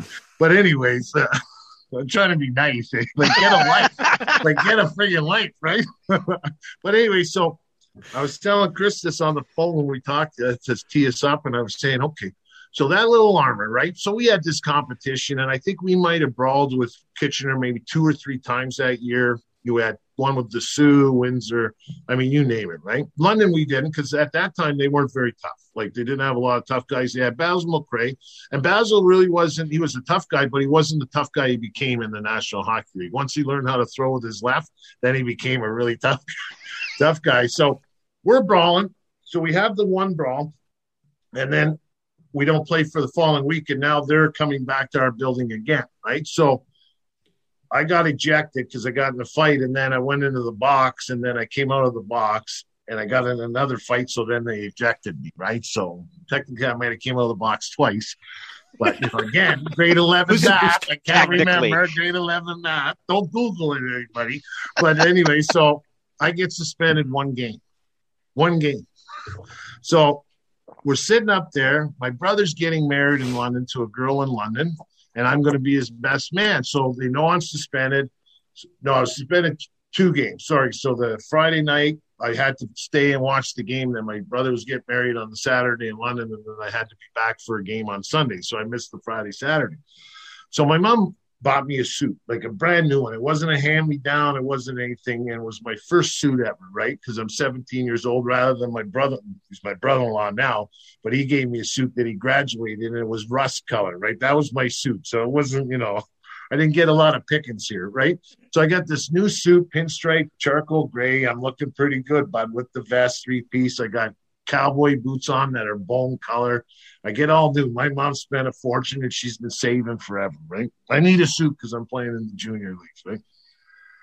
So a brawl breaks out. When I'm not on the ice. So I'm sitting up there with my wife, my mom, and my girlfriend, which is my wife of today, Jackie, and that Larmer's on the bench, and he's melting off and everything. And I jump over the because they didn't have glass behind the bench there. It was just those concrete cylinder block type of thing, with the railing. So I take my jacket off and I jump on that bench and I grab Jeff because we had a brawl that time where he bit my hand. He could have probably argued that I had my fingers in his mouth, because I was going to rip his cheek right off his face anyway. But then I thought better of myself because my mom was in the stand. She would have yelled at me. So we get in that fight and he bites my finger. So I get suspended because I lose my shit and I'm chasing him all over the place. So I get kicked out after coming out of the box twice and everything. So I jump on the bench when I'm with my brand new suit on and my new cowboy boots on, and I'm beating the crap out of him. And all I hear is my mom. Like, the refs aren't yelling at me or anybody. Like, everybody's, they don't know where to come because I'm there. They don't know because we had two other guys that were suspended, and we jumped onto a big Buffalo kid. I can't remember. Came out of Buffalo defense and just thick as thick and tough as tough, right? So we're on the bench in our suits trying to beat the shit out of everybody. And all I can hear is my mother yelling, "Don't you wreck your new suit." As I'm pounding the shit out of Jeff. Right? And my mom, "Don't you wreck your new suit." So, of course, I come up and I chipped a toe on my boot. I never heard the end of that for about 2 months. But anyways, that was one of the brawls. Never got suspended. Never got a phone call. Never got anything. It was like, okay, you're back. You play Sunday. I'm like, okay, that's great. So Jeff Larmer and I chased him around for a couple of years because that little prick was always there. You know what I mean? It was just like that fly you couldn't get rid of, right? So we got rid of him a couple of times. I thought he was dead, but he came back through the open window, I guess. But we always I don't want to take Chris's thunder away, but when we were talking about the divisional rivals and of course the first 2 years you met them in the playoffs too, those damn Windsor Spitfires were pretty hard on you. But the old Windsor Arena, Rick. Another facility. It's just like, I've been fortunate. Because at the NHL level, I got to play in the original 6 buildings, plus, the St. Louis Checkerdome, I played there. So, buildings from the 60s, 70s.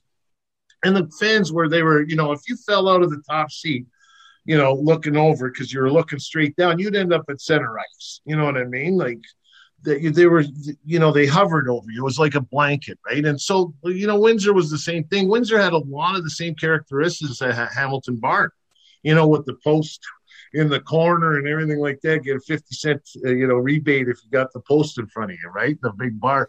So going into Windsor was an environment that I love with Webster there. He was big, I've been there, an icon. I think we just lost him a couple of years ago, if I'm Webster, I'm not mistaken. Yeah. So he was a big influence, certainly with the Windsor Spitfires there. And like I said, Mitch Lamoureux Mitch was in Windsor, but Claude LaRose and, guys like that came out of those programs. And they were competitors. And I mean, we had some battles, the whole division was, it was a battle, what I mean? At different times, because that's the way it was. It was almost, I went to a fight and a hockey game broke out. It wasn't like I went to a hockey game and a fight broke out. I mean, that's the way the difference of today. Today it was like going to a hockey game and a fight broke out. Back then it was like, I'm going to go see about a half a dozen fights and maybe we'll see a good hockey game, right? You know what I mean? So, I mean, that attitude was the way it was, and moved that way into the American League when I went there with Flyers.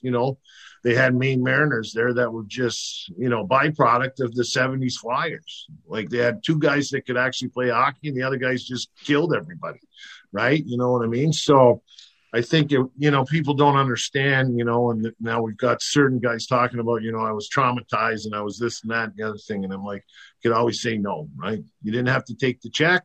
You didn't have to sign the contract. You didn't have to show up at practice. You didn't have to show up at the game. So, it was an era that, in some cases was brutal, but in some cases it was awesome. You know what I mean? It depends what kind of person you are and how much you like violence. Speaking of awesome, you played 2. This is great. This is wild. You played 2 seasons in the National League. Yeah. And then you're back in the American League in Sherbrooke. Yeah. You go through the whole season. Yeah. You got 5 or 6 different goalies on your team. Yeah. Then someone comes in and plays one game. Yeah. To make the playoffs, we had to win our last 2 games of the season. So we're a mixture team in Sherbrooke Canadians because that was the first year they moved Montreal moved the franchise from Halifax to Sherbrooke, because now it's only an hour away by car, an hour and 10 minutes. You could bring guys up and back. So I went through some trouble, and we could talk about that. I was suspended my second year from the National Hockey League, unfortunately for something I did when I was 19 years old. But anyways, I got busted for weed, right? I had 2 joints that I got busted for, and they crucified me, and that's another story in itself.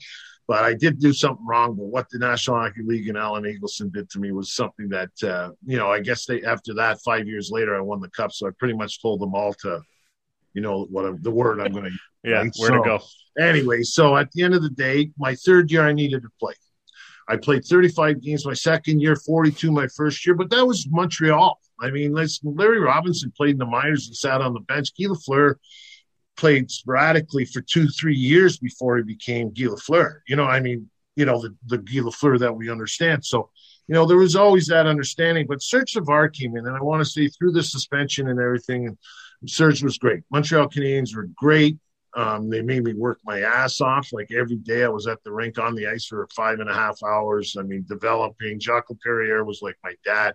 I mean, they pushed me, right? They pushed me, and I deserved it because I screwed up. But, the attitude was always, keep them involved, keep them part of the team, and tell them that even though the National Hockey League and the NHL Players Association tried to give it to you, we're going to back you up, and you have to work for us. And that was an understanding I could, that was a deal I had no trouble making, that time or any other time in my life. If it was just about hard work, then I wouldn't have failed, right? At anything. So that year was tough, but then the next year, Serge pretty much came up to me and said, Ricky, you're still, because Chelios and Tom Curvers and Peter Sabota and guys like that were coming through the organization, right? So when I made them as a 20-year-old, it was because they made the deal for Rick Green and Ryan Walter for Dougie Jarvis, Brian Englund, Rick Chartre, Rod Langway, and Craig Laughlin. Craig Laughlin's done color for the Washington Capitals forever. So it was a 4-for-2, and that moved me right up the depth chart. I mean, there was a guy that Billy Kitchen that played in Ottawa, had a great junior career. Unfortunately, we lost him too early through a heart attack. But Billy was that guy, and apparently I knocked guys down the list. So, again, to anybody that's listening, you never know. Go in and work hard, you know what I mean? Because they could put you at a number, but it's up to you if you want to change that number, right? So that's what I tell them. So, and don't overthink shit. Just work. Right? So, right? You know what I mean? Today, it's like if this guy turns left and I turn right, whatever. But, so, I mean, the work ethic was there, but I needed to play. So Serge and he gave me a call. He was really good about it. He said, Ricky, you're going to be 6th, 7th guy. You know what I mean? But we're moving the team. Sherbrooke's going to be right there. You come up. I think I played 5 for 9 games that year up and back, and then came up for the playoff. So we ended up playing in Sherbrooke. I played a ton. Again, as you can see, I scored almost 48 points, and I got another 17 or 19 in the playoffs. So I had a really good year.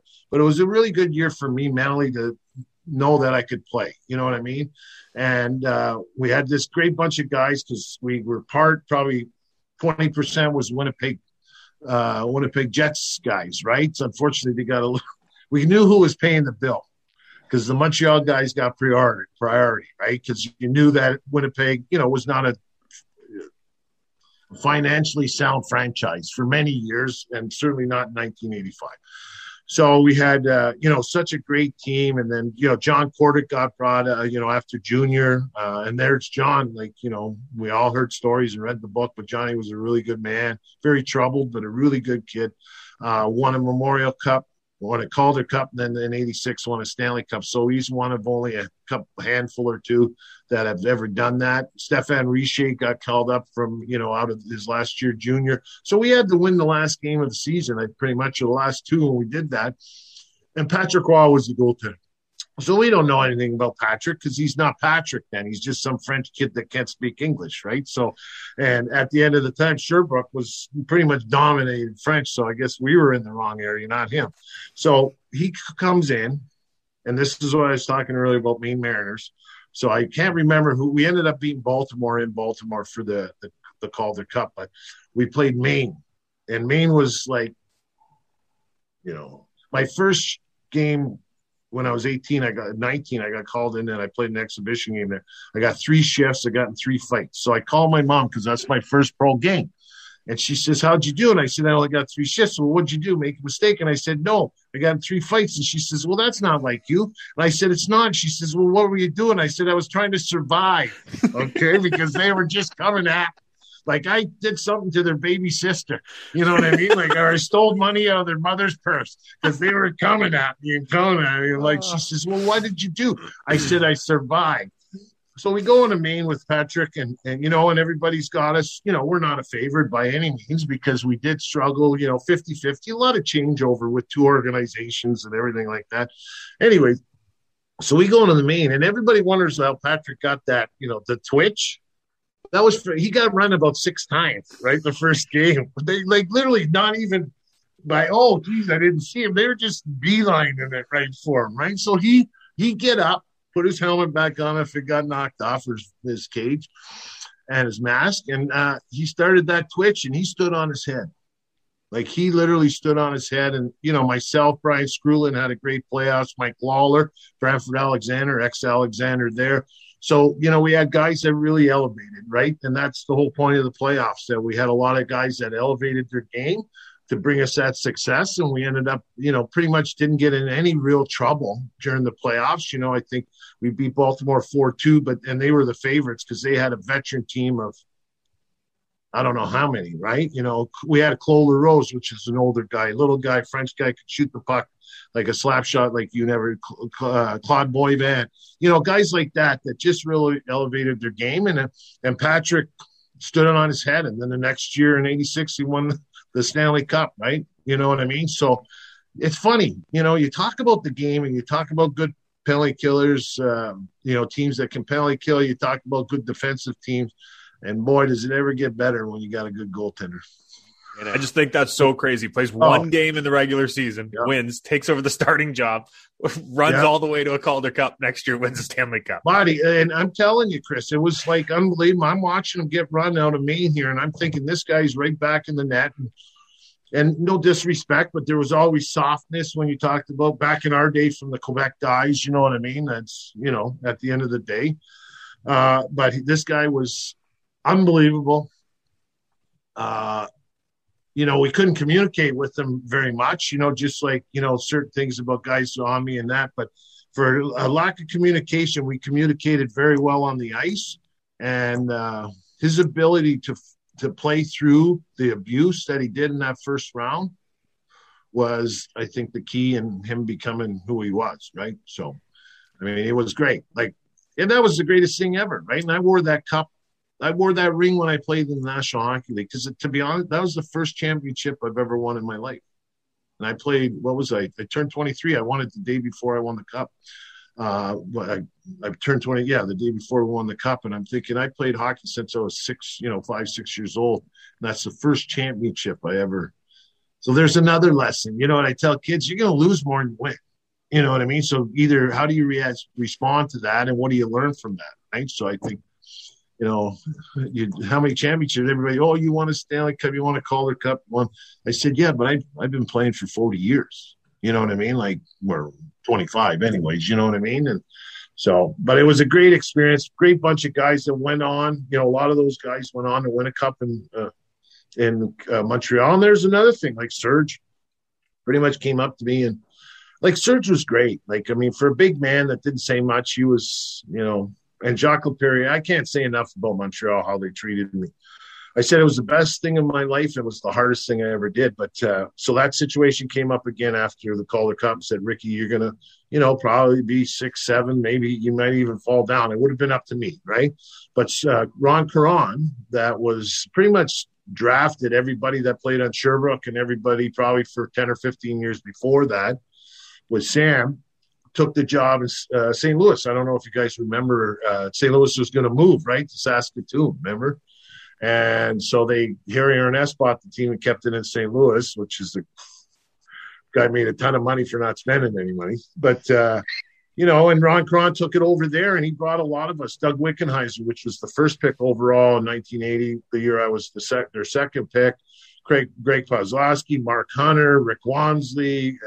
So we had a bunch of guys that Ron had drafted that brought us to St. Louis. And we were sort of like the Vegas team there back then, where we were all low paid, all, 5th, 6th, 7th defenseman, other than Rob Ramage. I mean, he was the first overaller from London, and all guys that wanted to prove that they deserved to play in a higher position in the National Hockey League. And we one game away from going to the Stanley Cup Finals. So, it was a great experience in Montreal. As I said, I can't say enough about everybody there, certainly Jacques Laperriere, because, I was there for Bob Barry, Jean Perron, and Jacques Lemaire was in there. But Serge Savard and I guess Jacques Laperriere specifically were, the guys that Jacques on the ice and Serge off the ice took care of me. You just mentioned, Rick, that first championship you'd won, that Calder Cup. I wanted to know about the next one, obviously. Yeah. What's it like winning that? What was it like winning that Stanley Cup with Calgary? It's funny, we say this because I always have to do the lead up. So I get out of Montreal, which is, very confined, restricted what I can do, and I tell jokes when I do, MC work or, team building stuff. Montreal pretty much said, the only thing we want to see go over the red line is the puck on your stick. So when you dump it in the change, it's not icing. Oh, that's funny. No, literally, that was my, this is what they told me to do. And the other thing they told me to do was my first 3 months in the league, wasn't allowed to pass it in the middle of the ice in our own end. So even if everybody fell down in the opposite end and we're breaking out and our centerman was standing in the middle of our zone, I would not be allowed to pass him the puck. So I say to Jacques Laperriere, I say, well, what if the guy, because they want me to rim it. And I don't know if you remember back in those days, every young defenseman in Montreal, we weren't allowed to pass it through the middle. And I got another story about why we're not allowed to pass it through the middle. But anyways, so I'm rimming it. And these guys, Mario Tremblay, they're all veterans, right? Because I'm the only rookie, right? Like Guy Carbonneau came up, but he was up and down the year before playing in Nova Scotia. So technically he was a rookie, but, they knew who he was, and he was French. So I was the English kid, right? No one knew him. So rimming him. And I'm like talking to Jacques, what if I can, rim the puck? I said, but what if you rim the puck? And I said, and he goes and bangs on the glass. And he says, what did I tell you? Off the window. And I'm like, the window? What's the window? And he's saying the window of the glass, right? So, of course, I'm just giggling inside, and he's getting mad, right? So I wasn't allowed to move the puck up the middle for first 3 months I played because they wanted you to rim it. But Marotron, those guys, they could knock the puck down and make a pass. It was, like, unbelievable. Like, it was like, shit, I'm going to rim it even harder because you're trying to be, I don't want them shaving me again, right? I want to try to put it on their stick as much as they can. And they're like, oh, rim it. And I'm thinking, they're not going to like that, right? Those bastards. So anyways, that was, Montreal keep you out of trouble, right? How to insulate you and stuff like that. So I go to St. Louis, and Barclay Plager, another Hall of Fame defenseman's there. So two different styles. Jacques Laperriere was very good with a stick, was shadowing the puck, poke check, sweep check, blocking shots, all those things that he taught me that I carried on to Mike. Barclay Plager was a smaller man, tough as nail, but he was a positional type of guy. So he would say, get to your spots early so you don't have to work harder, longer. You know what I mean? Get there early. So he taught me about that stuff. So I get into the month at St. Louis, and Mario Lemieux came into the league, right? So it's my 85, 86 season. And Barclay wants me now I'm going to be a defensive. So he pulls me aside a couple of weeks before that. He says, how long do you want to play in the National Hockey League? I said, as much as I can. He said, now you're going to have to specialize. So we're going to turn you into a shutdown offense. And I'm like, no problem. Pretty much what Montreal made me do anyways, but they didn't specify that. Pretty much they told me, don't do anything. If you don't have to, don't touch the puck. Okay? Because if you're carrying the puck, Rick, we're in trouble. We're in trouble. Anyways, you know what I mean? So I get there, and Barclay says, you're going to play against Mario. I got this. He says, but don't move it through the middle. I'm like, Bart, chill out. but I got this, okay? Everything's under control. Like I'm 20. What am I at the time? Just under 23. I'm not 23 yet. So I'm like, I got everything under control. I'm a veteran, but don't bug me. So anyway, puck goes in my corner, and I see our left winger, and I can't. I'm in the defensive zone. I'm right-handed. I'm at my right of the goalie, right corner, and I see the left winger far up the ice, and no one's around. And I figure I'm going to slap shot this pass about 3 feet off the ice, and no one's going to even see it. Never mind, knock it down. All of a sudden, I fire this thing, and I fire it. And all of a sudden, I'm like this high off the ground. All of a sudden, I see this stick. It's like slow motion come out of nowhere, right? And knocks this puck down like it was a feather. Not like it was the hardest shot I ever took in my life. Apparently, it wasn't very hard. So my expectations are a little off track there. You needed the Titan stick, Rick. That's what you needed. You needed the Titan stick. Well, I didn't get no flex. I was surprised it went off the ice, right? So I raised it. I was happy about raising it. Mario knocks it down, goes in it couldn't have felt much nicer for him. Goes in. I'm standing in the corner with my mouth open. He goes in top corner. Right, so I skate up the boards. Because I'm out of that right corner, and the bench is on the right-hand side. And I think Gump, because Greg Millen and Rick Wansler are goaltenders. I think Millsy in that because he gave me the death stare, right? Because I had a hole burning in the back of my neck. And I get onto the bench, and Dr. Demers just looks at me. I just ask Gump, hey, Gump, can you move down a little bit? Because I opened the door the rest of the game, right? Because learn your lesson.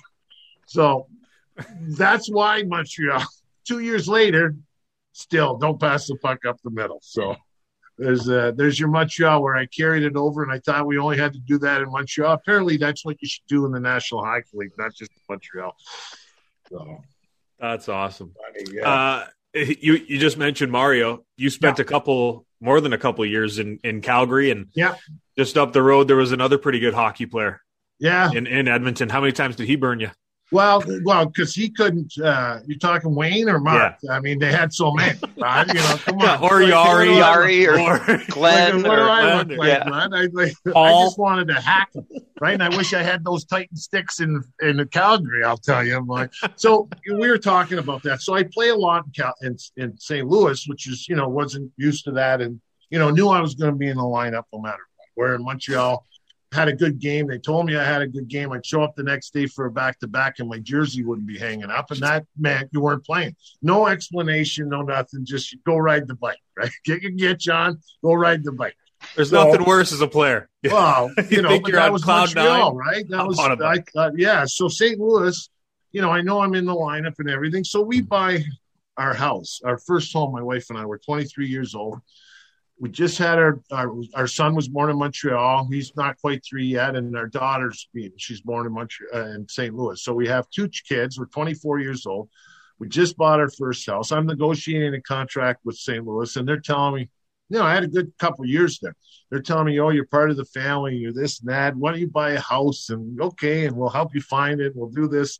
So we negotiated a contract. I wanted $135,000 a year. They only wanted to give me $125,000. So you know how that went. So anyways, okay. So I never had an ensuite in my life. Okay. So we had an ensuite in this place. So we're like big wheels, right? So my buddy had come down from Canada. They had a baby daughter the same age as pretty much our son. And, they wanted to see the house and, see our daughter was born and a couple months old. So this is draft day in June. And I'm like, Saturday morning, I get the comics and I go in my ensuite and I'm reading the comics as I'm in there, right? And I hear the phone ring and my wife's like, Rick, the phone. And I said, well, tell him I'll call him back. I'm in the washroom. She says, Rick, the phone. And I'm like, no, I can't say on your show what I said, but tell him I'll call him back. I'm having a dump. Right? Finally, my buddy knocks on the door and said, Rick, it's your boss. And I woke. I think to myself, oh, shit, it's draft week, right? I give it a quick wipe, and I don't even pull my pants up. I go to the phone because I know what's coming, Chris. I know what's coming. And it's Mr. Cron. Rick, because he had that voice, the prof they call Rick, we just made a deal, and you're going to Cal. We got a third and a fourth rounder plus $150,000 because it was about money for St. Louis all the time there, right? With Perry Ernest, he didn't spend any money. So I just carried my because I didn't even put my comics on it, right? The Saturday morning comics. I went back and on the shitter there, and the wife's like, "What are we doing?" I said, "Start packing. We're going back to Canada." We just spent 2 years trying to liquidate ourselves out of Canada so we could pay less tax. You know how that went 7 years later. Not very good. So I think to myself, you know what? It's going to be like Montreal for me. I'm going to have to work every day. Not that I didn't work every day, but I'm going to have to work every day to be in the lineup. And is that something I really want? And is something I really want is to win a Stanley Cup. And Calgary, we took them in 86. We took them to Game 7 of the Campbell Conference Final. And myself, Dougie Gilmore, Mark Hunter, Wammer, Rod Ramage, guys like that. So, we lost that game 2-1 anyways. So Cliff started bringing guys. He brought Joey Mullen in 86 first, right? Eddie Beers and Gino Cavallini he traded for, and Bergeron.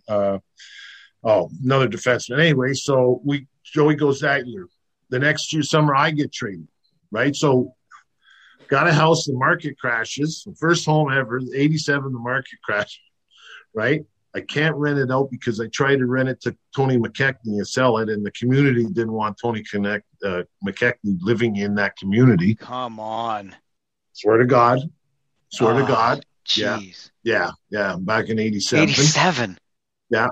So that was like an eye-opener. I mean, living in the States was an eye-opener, certainly during that time in regards to racism and, inner city and all that kind of stuff coming from Canada. You don't see that stuff, right? So that was an experience. Unfortunately, we got traded, and I went to Calgary, and they paid me even more. Cliff did, right? He gave me $160, and didn't even negotiate it. Like, Jesus Christ! So Billy Waters thought he was a genius, right? So I get to Calgary, and the first year's good, but I know they're building, right? And I know you got Al McGinnis, you got Rammer came there, you got Gary Suter.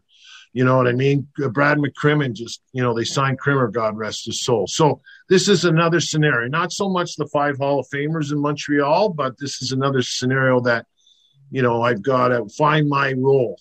What's my role? So penalty killing and some shutdown work, right? But to fight to be in the lineup. And unfortunately, I had started having some knee problems with my left knee.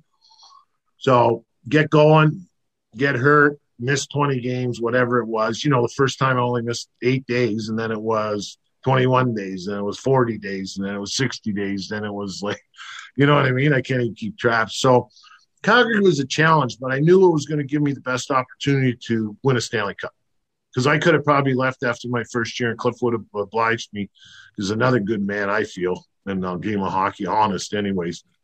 He would have obliged me. But I knew this was an opportunity that I had to wait my turn and work hard and be ready when the opportunity came, because I wanted to win a Stanley Cup. So does that mean I have to sacrifice, knowing that I'm going to be in the lineup every day, or knowing I'm going to play 18 minutes a game, or, that kind of stuff. So I made a conscious decision that I wanted to win a Stanley Cup. And I think, it was the best decision I ever made at trying at times. Because especially the Stanley Cup year, I was playing quite a bit, and then I blew my knee out, and that's where I said I ended up missing about 30-something games because of not only the rehab, but because we were winning so much. We only lost 18 games that year, right? There's no, shootouts and all that stuff. So we were 54, 18, and 9 or something like that. So pretty good, 117 points, not a bad team. So I'm getting a little angry. And the guys, and I'm a good dressing room guy, I have a lot of fun, right? I can argue with 4 or 5 guys at once, because not most of those forwards aren't smart enough to argue, right? You know what I mean? All they got to do is hang on to the boards, and they know where they are, right? You know what I mean? So I always bug them. You don't have to be that smart to be a winger, right? You know what I mean? You know what I mean? So we used to get in some arguments. We used to get in some arguments, as you can imagine. And I loved it.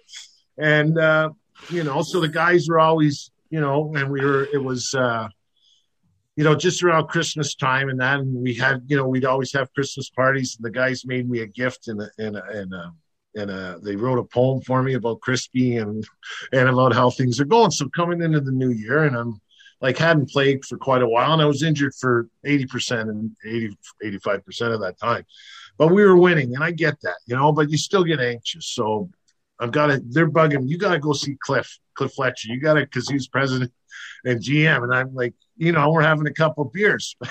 So, of course, as you have a couple more beers, I'm going to give him a piece of my mind, and I'm going to tell him how it is. Guys, I probably won't see you after tomorrow, but because I'm going to give it to him. I'm going to rip him a new asshole. So Cliff says, sure enough, why don't you meet me at 8 o'clock in the morning at the rink? So I wake up, of course, like at 6:30, because I live about half an hour away in the city. And, of course, the first thing that comes to my mind, why did I set up this meeting, right? Now I'm freaking, right? I don't want to go. Mom, call in sick. Somebody call the wife. Call Cliff and tell him I'm sick. I can't make it, right? No, you got to go. So I show up. I'm there on time, and Cliff's a little bit late. He's apologizing. He says to me, well, Nat, he says, I know why you're here. Can I say a couple things before you get going? And I said, sure, Cliff. And he says, Nat, we know you've been working hard. You're going to get an opportunity, but I can't tell you it's going to be tomorrow. So we appreciate you being the team guy you are, and, the attitude and the hard work and all that, but you're going to get an opportunity. And I know you're going to take advantage of it. So, of course, he's blowing smoke, right? And then the second thing he says to me, he says, I'm going to give you a piece of advice, if you don't mind. I'm like, sure, smart man. I love Cliff. He was honest. He says, if you got the balls to ask the question, make sure you got the balls for the answer. So he sort of pauses a little bit, and I think, and then he says to me, so what'd you want to talk about? I said, oh, nothing. Thanks, Cliff. Everything's good. All right. I walk. 2 games later, I'm in the lineup, never came back, played 18 minutes in Game 6 of the Stanley Cup Final. But at the end of the day, I was like, that night, I'm like, I'm going to show him, but I don't care if I get traded. You know what I mean? This is bullshit. Next thing you know, so it was a great experience. Calgary, we won 2 President's Trophies. I think we came in twice, second or third the other 2 times. Played with some great individuals, all-stars, Hall of Famers, right? If you look at any successful organization, you could say this Memorial Cup, I think.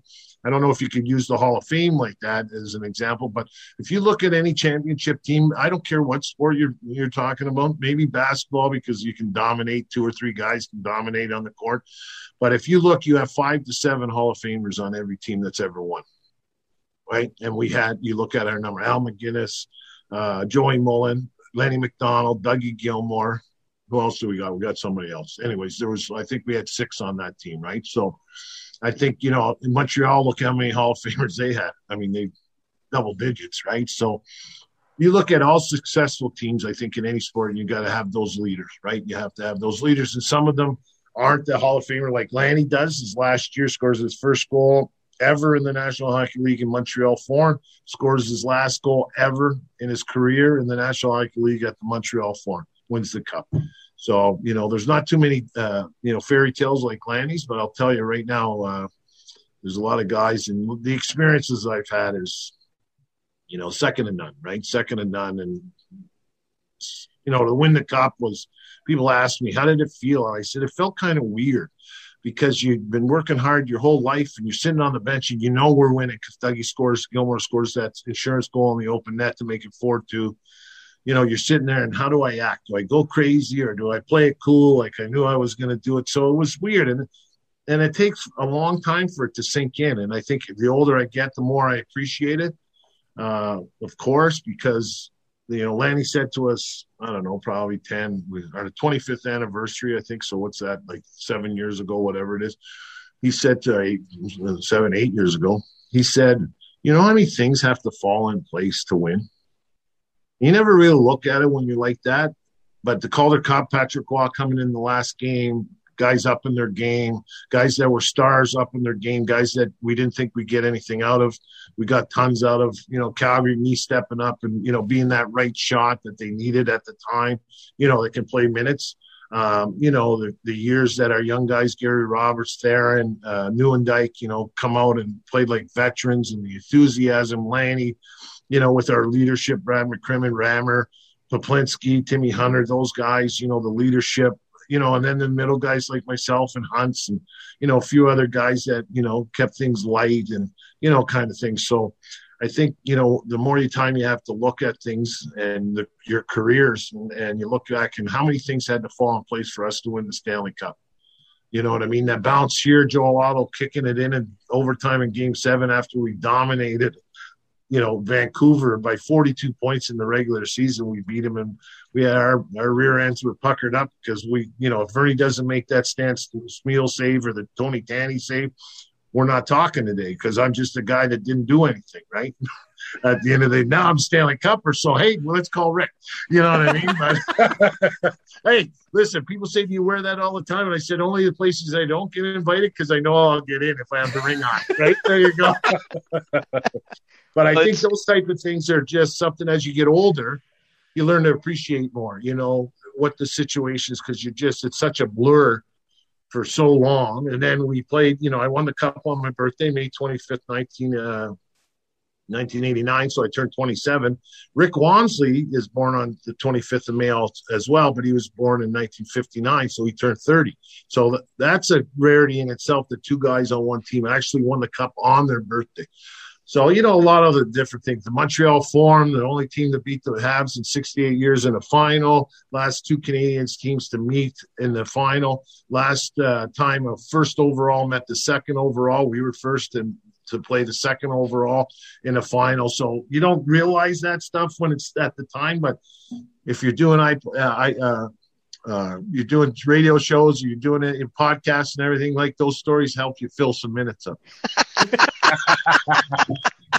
There's another story that we have to know, and I'm sure it's one you've told many times, but you've made it clear in this conversation today, Rick, that being traded is part of the game. You were a part of the couple. trade. Yeah, I would. Yeah. Well, left as a free agent. This is what's funny, though, Mike, is, you played for 5 teams. I'm like, well, I played for technically 3 teams for almost 11 years, and then I moved, from Calgary to Toronto to Philly within not even 6 months, right? 4 months. So, getting traded, Montreal was, getting sent down, right? And that kind of stuff is when you're young and you come from where I guess I could say I was an established OHL player, right? Couple all-star teams and captain of my team and all that kind of stuff. And being fortunate enough to stay in that organization for 3 years during junior seems to be quite the achievement in today's game as well, right? The movement that goes on. So, getting moved is, and it's funny because I got sent down to Montreal for conditioning my first year. And, I hadn't played in like 4 weeks, right? And getting bagged every day. And it's hard to show up as a 20-year-old and just coming from being an all-star to being a pimple on somebody's ass. You know what I mean? In regards to getting in the way or, the older guys got their stuff. Because you got to understand, like, the closest guys to me were 25 years old. You know what I mean? 26 years old and, in that range, right? So they already had families and everything. So Jackie and I were sort of on our own. And, I get pulled aside by Bob Gainey to go for dinner, or Chris Nyland and a couple other guys, and certainly go for beers, right? You didn't have to invite me for that. But so, getting sent down was tough. And I was down there and John Brophy, a lot of guys, slap shot. I mean, they made the movie about him. And everybody's really? And I'm like, really? Okay. A lot of guys, very tough, very vocal, as we all, right? If you're a hockey guy, everybody knows the story of Brophy. But he liked me. And it's just a funny story. When I got sent down during these 9 games, I was moping a little bit, of course. You know what I mean? Even though I wasn't playing, you get sent down. It's like I got to tell my mom and all my buddies or, and all the people that say they're my friends are, well, how come you're not on the power play? And how come you're not killing penalties? And this stupid shit like that. It's like, I can get farther away from it if I go down to Halifax. So I show up and I play in the first game and I don't, I'm not really engaged, right? And Bro pulled me aside and, this is pro. And he said, you got the ability to play in the National Hockey League, but you're not going to be an all-star. So what can you do? What can you bring to the table? And what kind of attitude can you bring to the table? So it was don't whine like a bitch. You know what I mean? At the end of the day, like suck it up. And my mom pretty much, I learned that from my mother. She worked 3 jobs, right? When scrub pizza ovens at 4 a.m. so she could buy, me a hockey stick, a Timberland out of Canadian Tire, in the buckets, right? One of the $2 sticks. So, the idea was I'm never going to get outworked, in that type of attitude, right? I might not have the best ability. So getting traded was, certainly sent down the first time. That was an eye-opener. The second time is, you hear the stories, leaving Montreal was a mutual thing. It's funny. It's the worst kept secret because a buddy of mine calls me up and says, because you didn't have the internet, so we had the hockey news. So you get the hockey news and you look at the lineups for training camps. And my buddy's looking and he doesn't see me in Montreal. And I don't know any of this. He looks and he sees me on the St. Louis roster. And he says to me, well, you're not on Montreal's roster. You're on St. Louis. And I'm like, well, what's going on with that? Because I had known nothing. I had nothing what was going on. The hockey news knew it before you knew it. Yeah. So Serge, this comes out and Serge calls me, hey, Rick, I come to training camp. He didn't call. So I come because this was like late August. So I'm going because they used to have those rookie camps, remember? And then they got Montreal didn't call them rookie camps. They call them developmental. So they bring 5 or 6 of us and kick the crap out of us for 2 weeks before camp to get ready, just top prospects, right? And then the league found out, and that's how rookie camp started. Montreal started them before they were supposed to start them.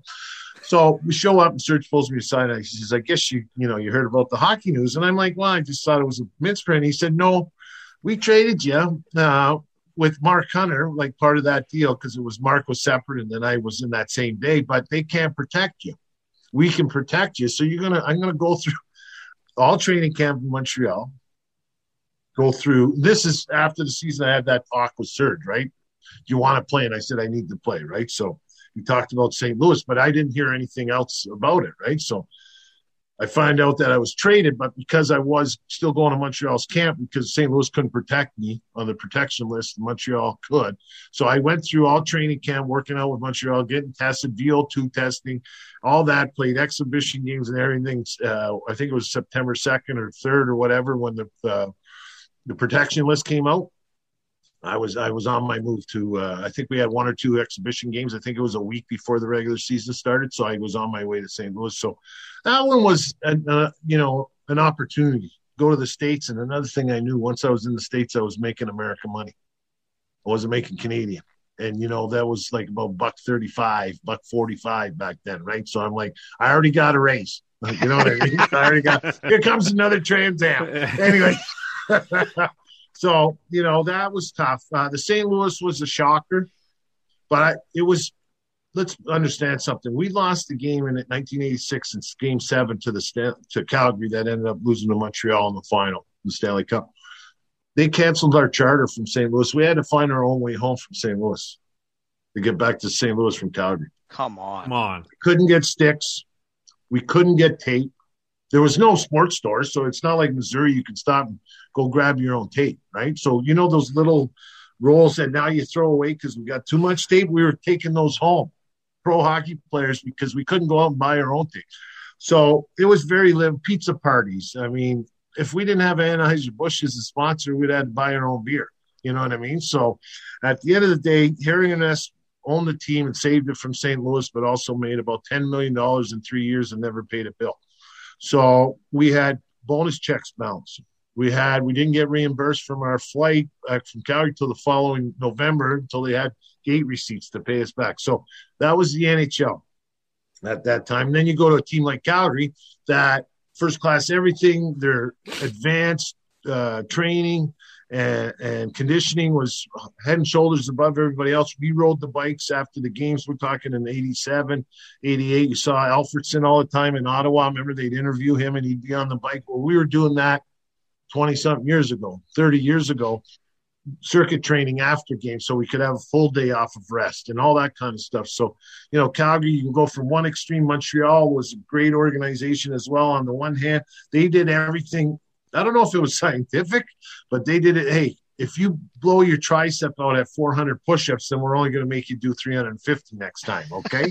That was their attitude. Everything was max, and guys were getting hurt. Where Calgary, St. Louis, if you could run 2 miles in under 12 minutes and under, you were okay. You made the team, right? You know what I mean? Calgary, you tested VO2, the water testing. I mean, so why did success and lack of success, right? So it all came down back then. Montreal, the way they developed, the way they didn't bring young talent up early, all that. And it's funny. I've had people when I have my radio show in Toronto ask me about that kind of stuff. And what's the difference with what's happening with the Habs? We're talking 4 or 5 years ago, right? What's happening with the Habs and what's happening when Shanahan came in 8, 9 years ago, I guess it is now, and what they were doing. I said they flipped the script. Toronto in the 80s, in my personal opinion, killed I don't know how many young defensemen, bringing them up too early, overestimating their abilities, and putting them in situations that they might have success early, but once the men that they're playing against figure out your deficiencies, they're going to take advantage of those deficiencies. And when you're young, you lose confidence, right? Or you can get hurt, which we saw many of the young Toronto Maple Leaf defensemen, that probably could have been way better players, but got capped off because they were thrown into situations. Where in Montreal, you're going to spend a couple of years in the minors. Even if you're up here in Montreal, we're going to kick the crap out of you. You're going to sit on the bench. You're going to be in one game. You're going to play great. Then we're going to sit you out the next game to see what kind of attitude you'll have coming to the rink the next day. So, you deal with certain things. And I was lucky enough to deal with organizations, great organizations. Even Toronto, Cliff was turning that around when we got to Toronto. I mean, fortunately, I didn't stick around for 93, but you see how they're run, and you see organizations that struggle, and that could be junior, that could be, I don't care, junior B. I ran my junior B program here in Stony Creek like a major junior program, right, in regards to the dedication and what you got to do, and we had success. So I believe it. I've lived it, and I was fortunate enough to play for some organizations that were really good in all regards, and then some organizations that we had great teams. Like the St. Louis Blues, we were that ragtag group that stuck together, and, it was a great environment, and we had a lot of success. So I can't complain about too much, you know what I mean? And at the end of the day, my kids were born on both sides.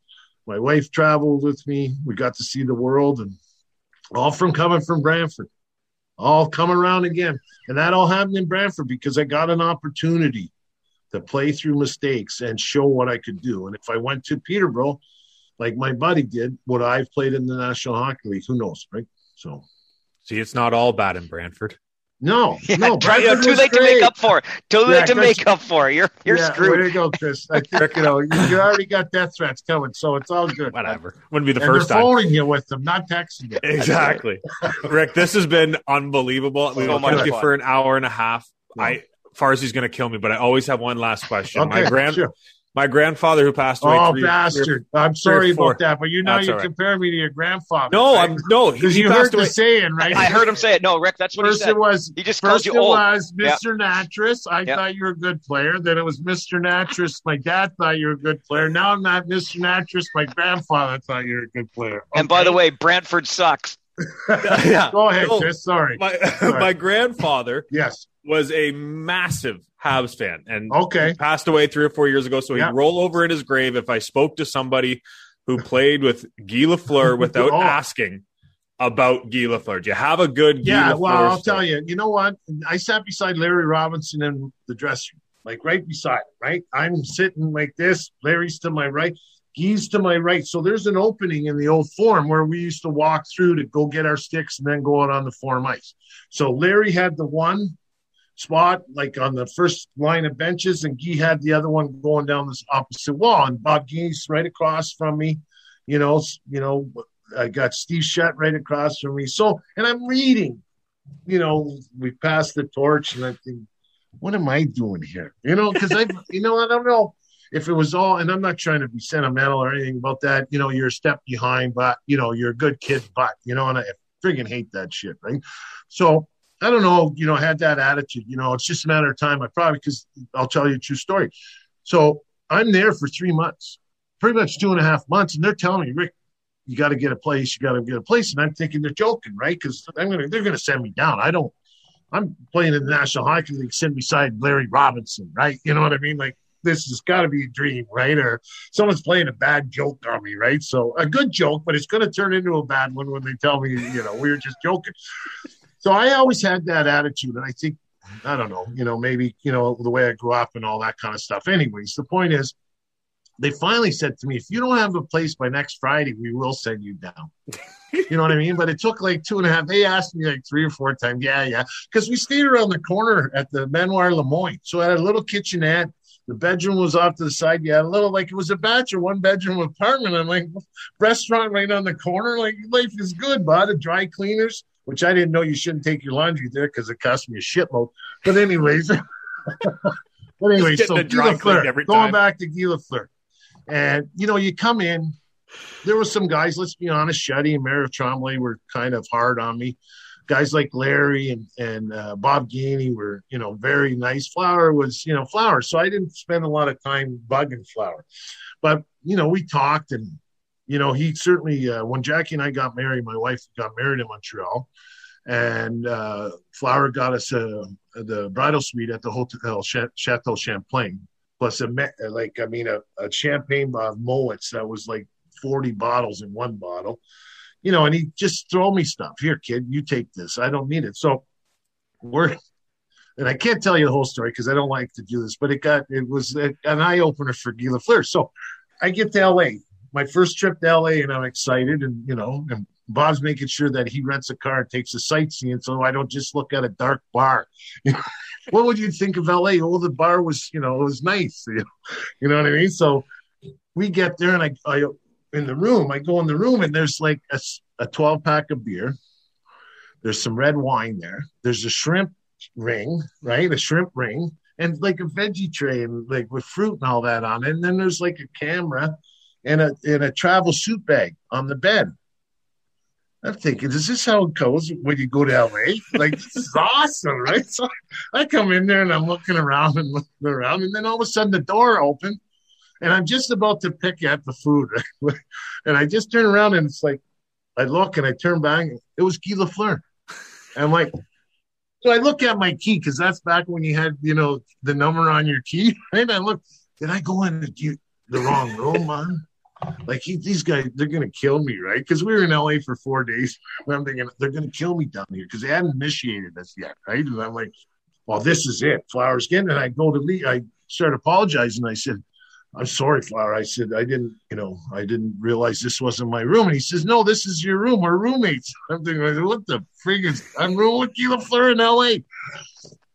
So my first lesson, it was quite so we get there, and Bob Berry was the coach, and things hadn't been going well. I think we hadn't won outright in regulation in 5 games, but we were 3-1-1 or something like that. You know what I mean? 1 loss and 1 tie, right? 3 wins, 1.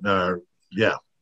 Anyway, so everybody's pissed, and we were supposed to get there like that morning and then have a day and a half off, and then 2 days of practice, and then play on the Saturday against the King, the Triple Crown line. I got to play against I got to watch those guys very close up, right? So the guys are pissed. And I'm not going to name names here, but we had one older veteran that was really pissed. So we're taking the milk run. So it's from Minnesota, we go to Colorado, we go to Dallas, it takes us 14 hours to get to LA.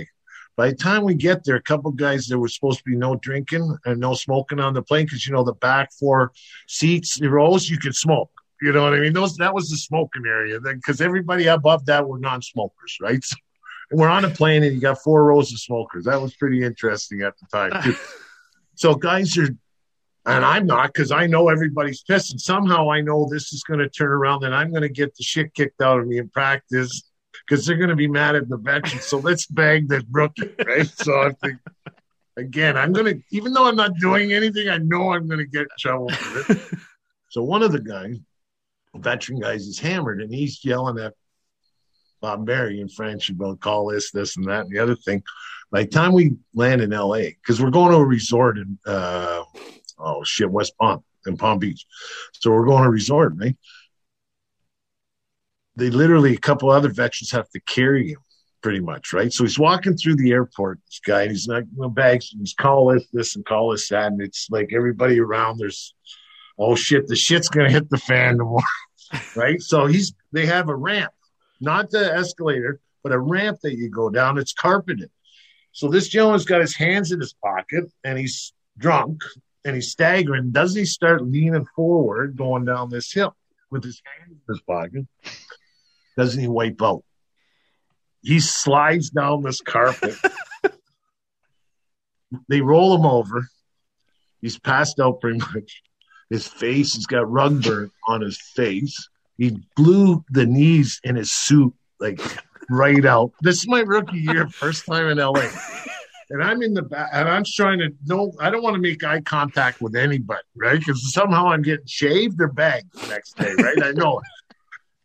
So they literally get him on the bus. He came along. By the time we get to the resort, they got to carry him 4 guys got to carry him. So we get curfew now.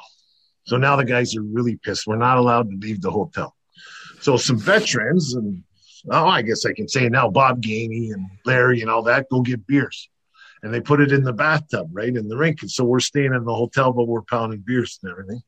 So Flowers, a couple beers, and he's in the lobby. So he's having the waitress. There's no drinking in the hotel bar, right? So there's a waitress that he's got coming out of the bar to bring him drinks in the lobby, right? So shit's hitting the fan all over the place. So I figured I'm going to my room. I'm going to my room, and I'm going to go to bed, right? Because somehow tomorrow is not going to be a good day for any of us. It is your fault. Oh, my God. So anyways, Flower shows up, and he's tipsy, and he's speaking half French and half English to me, and I know he's mad, but he's not mad at me, right? And here's the camera, here's the soup bag, eat all the shrimp or the fruit and all that kind of stuff. So I thought LA was great, other than the next day we got bagged for 3 hours with no pucks. 3 hours. I'm not exaggerating. And we wrecked the ice so bad they almost wanted to fine us, right? Because we were digging up chunks of ice there. So, and there wasn't a lot of ice rinks to be had. We're not talking at the Staple or what was it called there? Great Western Forum or whatever it was called back then. Yeah. Well, we're not talking there. We were at their practice facility, which is a local figure skating club, right? And we just chunks of ice coming out of the thing. So that was my first experience with LA. And Guy Lafleur was the nicest guy. He treated me with respect, like as I treated him because he was Guy Lafleur, you know what I mean? And he was a good man. Larry Robinson was awesome. Like I said, my whole experience in Montreal was probably the best thing that ever happened to me because I needed discipline too. Like I was get sidetracked a little bit, if we'll say it a nice way, you know what I mean? So I needed to bring it back. I need that rope around my neck, because I broke away a couple times, right? Came back all dirty and everything like that, and they washed me off and then put it a little tighter the next time. So best thing that ever happened to me, Guy Lafleur and Larry Robinson, Bob Gainey. We had a wedding reception at Bob's house. The guys chipped in. It was, the toughest thing I ever did, but the best experience I ever had and the most hockey knowledge I was ever imparted to that I've ever experienced in my life. So it was, Guy Lafleur was awesome, still is today. Hey, Ricky, how's it going? Nats. You know what I mean? So I call those guys, and it's funny, and I'll leave you at this because I'm a hockey guy. I loved the game. I watched it. When I was doing radio, TV, and all that for hockey, they were like, Rick, do you want to? We'll pay you. And I'm like, well, I'm watching the games anyways. I might as well get paid for it, right? So, I've been very fortunate in the sense that, the game it's just been really good to me, and I've got a lot of friends from it. And just one last note. So I got to go to Bobby Orr's hockey school when I was 10. As I said, that's how we met Billy Waters, and the rest is history. So I've done some stuff with, I don't want to say for Bobby, I guess for Bobby over the years, and he'd call me every once in a while, right? And my wife said, you never answer when Bobby calls you. And she says, why? And I said, well, he leaves me a message. And she says, well, what's so great about the message? And I said, it's not really great. It's short. It says, hey, Ricky, it's Bobby. Give me a call. And that's it. He'd hang out and I'd hold it. But I'm 50. I think the last time he called me, I was 58, right? 57, 58, about a year or so ago. And I'd show my friends, and I'd point, and I'd look at that. Bobby check that out. Knows my name, and he knows my name. So life couldn't get any better. Like I said, I've been lucky enough to have a woman that loved hockey, that learned to love it through my mother, because they lived, my girlfriend at the time lived with my mom for a couple of years before we lived together. And she loves the game of hockey. My kids are, my son played some minor pro. My daughter's never played, but she loves the game. And we became a hockey family. And I've been very fortunate to have gentlemen that I idolized growing up, playing road hockey and using their name, to them calling me and knowing my name and considering me a friend. So it's been, I've been very lucky, guys. Hoper, you just got a new bar that was set for the last story you get on any future podcast. I mean, that hurts. It's so good. It hurts. So good. Thank you. Thank you, guys. Rick. My pleasure, guys. Anytime.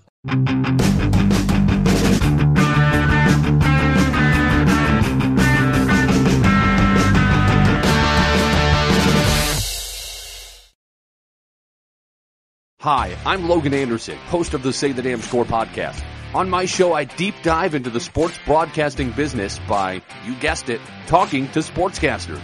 The show has featured big names like Bob Costas, Kenny Albert, and Vern Lundquist, as well as many up-and-coming broadcasters who you may not know yet, but you will know soon. Whether you're looking for professional development as a sportscaster, different career paths, or if you just want to be entertained by hearing some of the best storytellers in the world tell their own stories, this podcast is for you. You can subscribe to the podcast on all major podcast platforms, or you can visit our website, saythedamnscore.com. Another Sound Off Media Company podcast.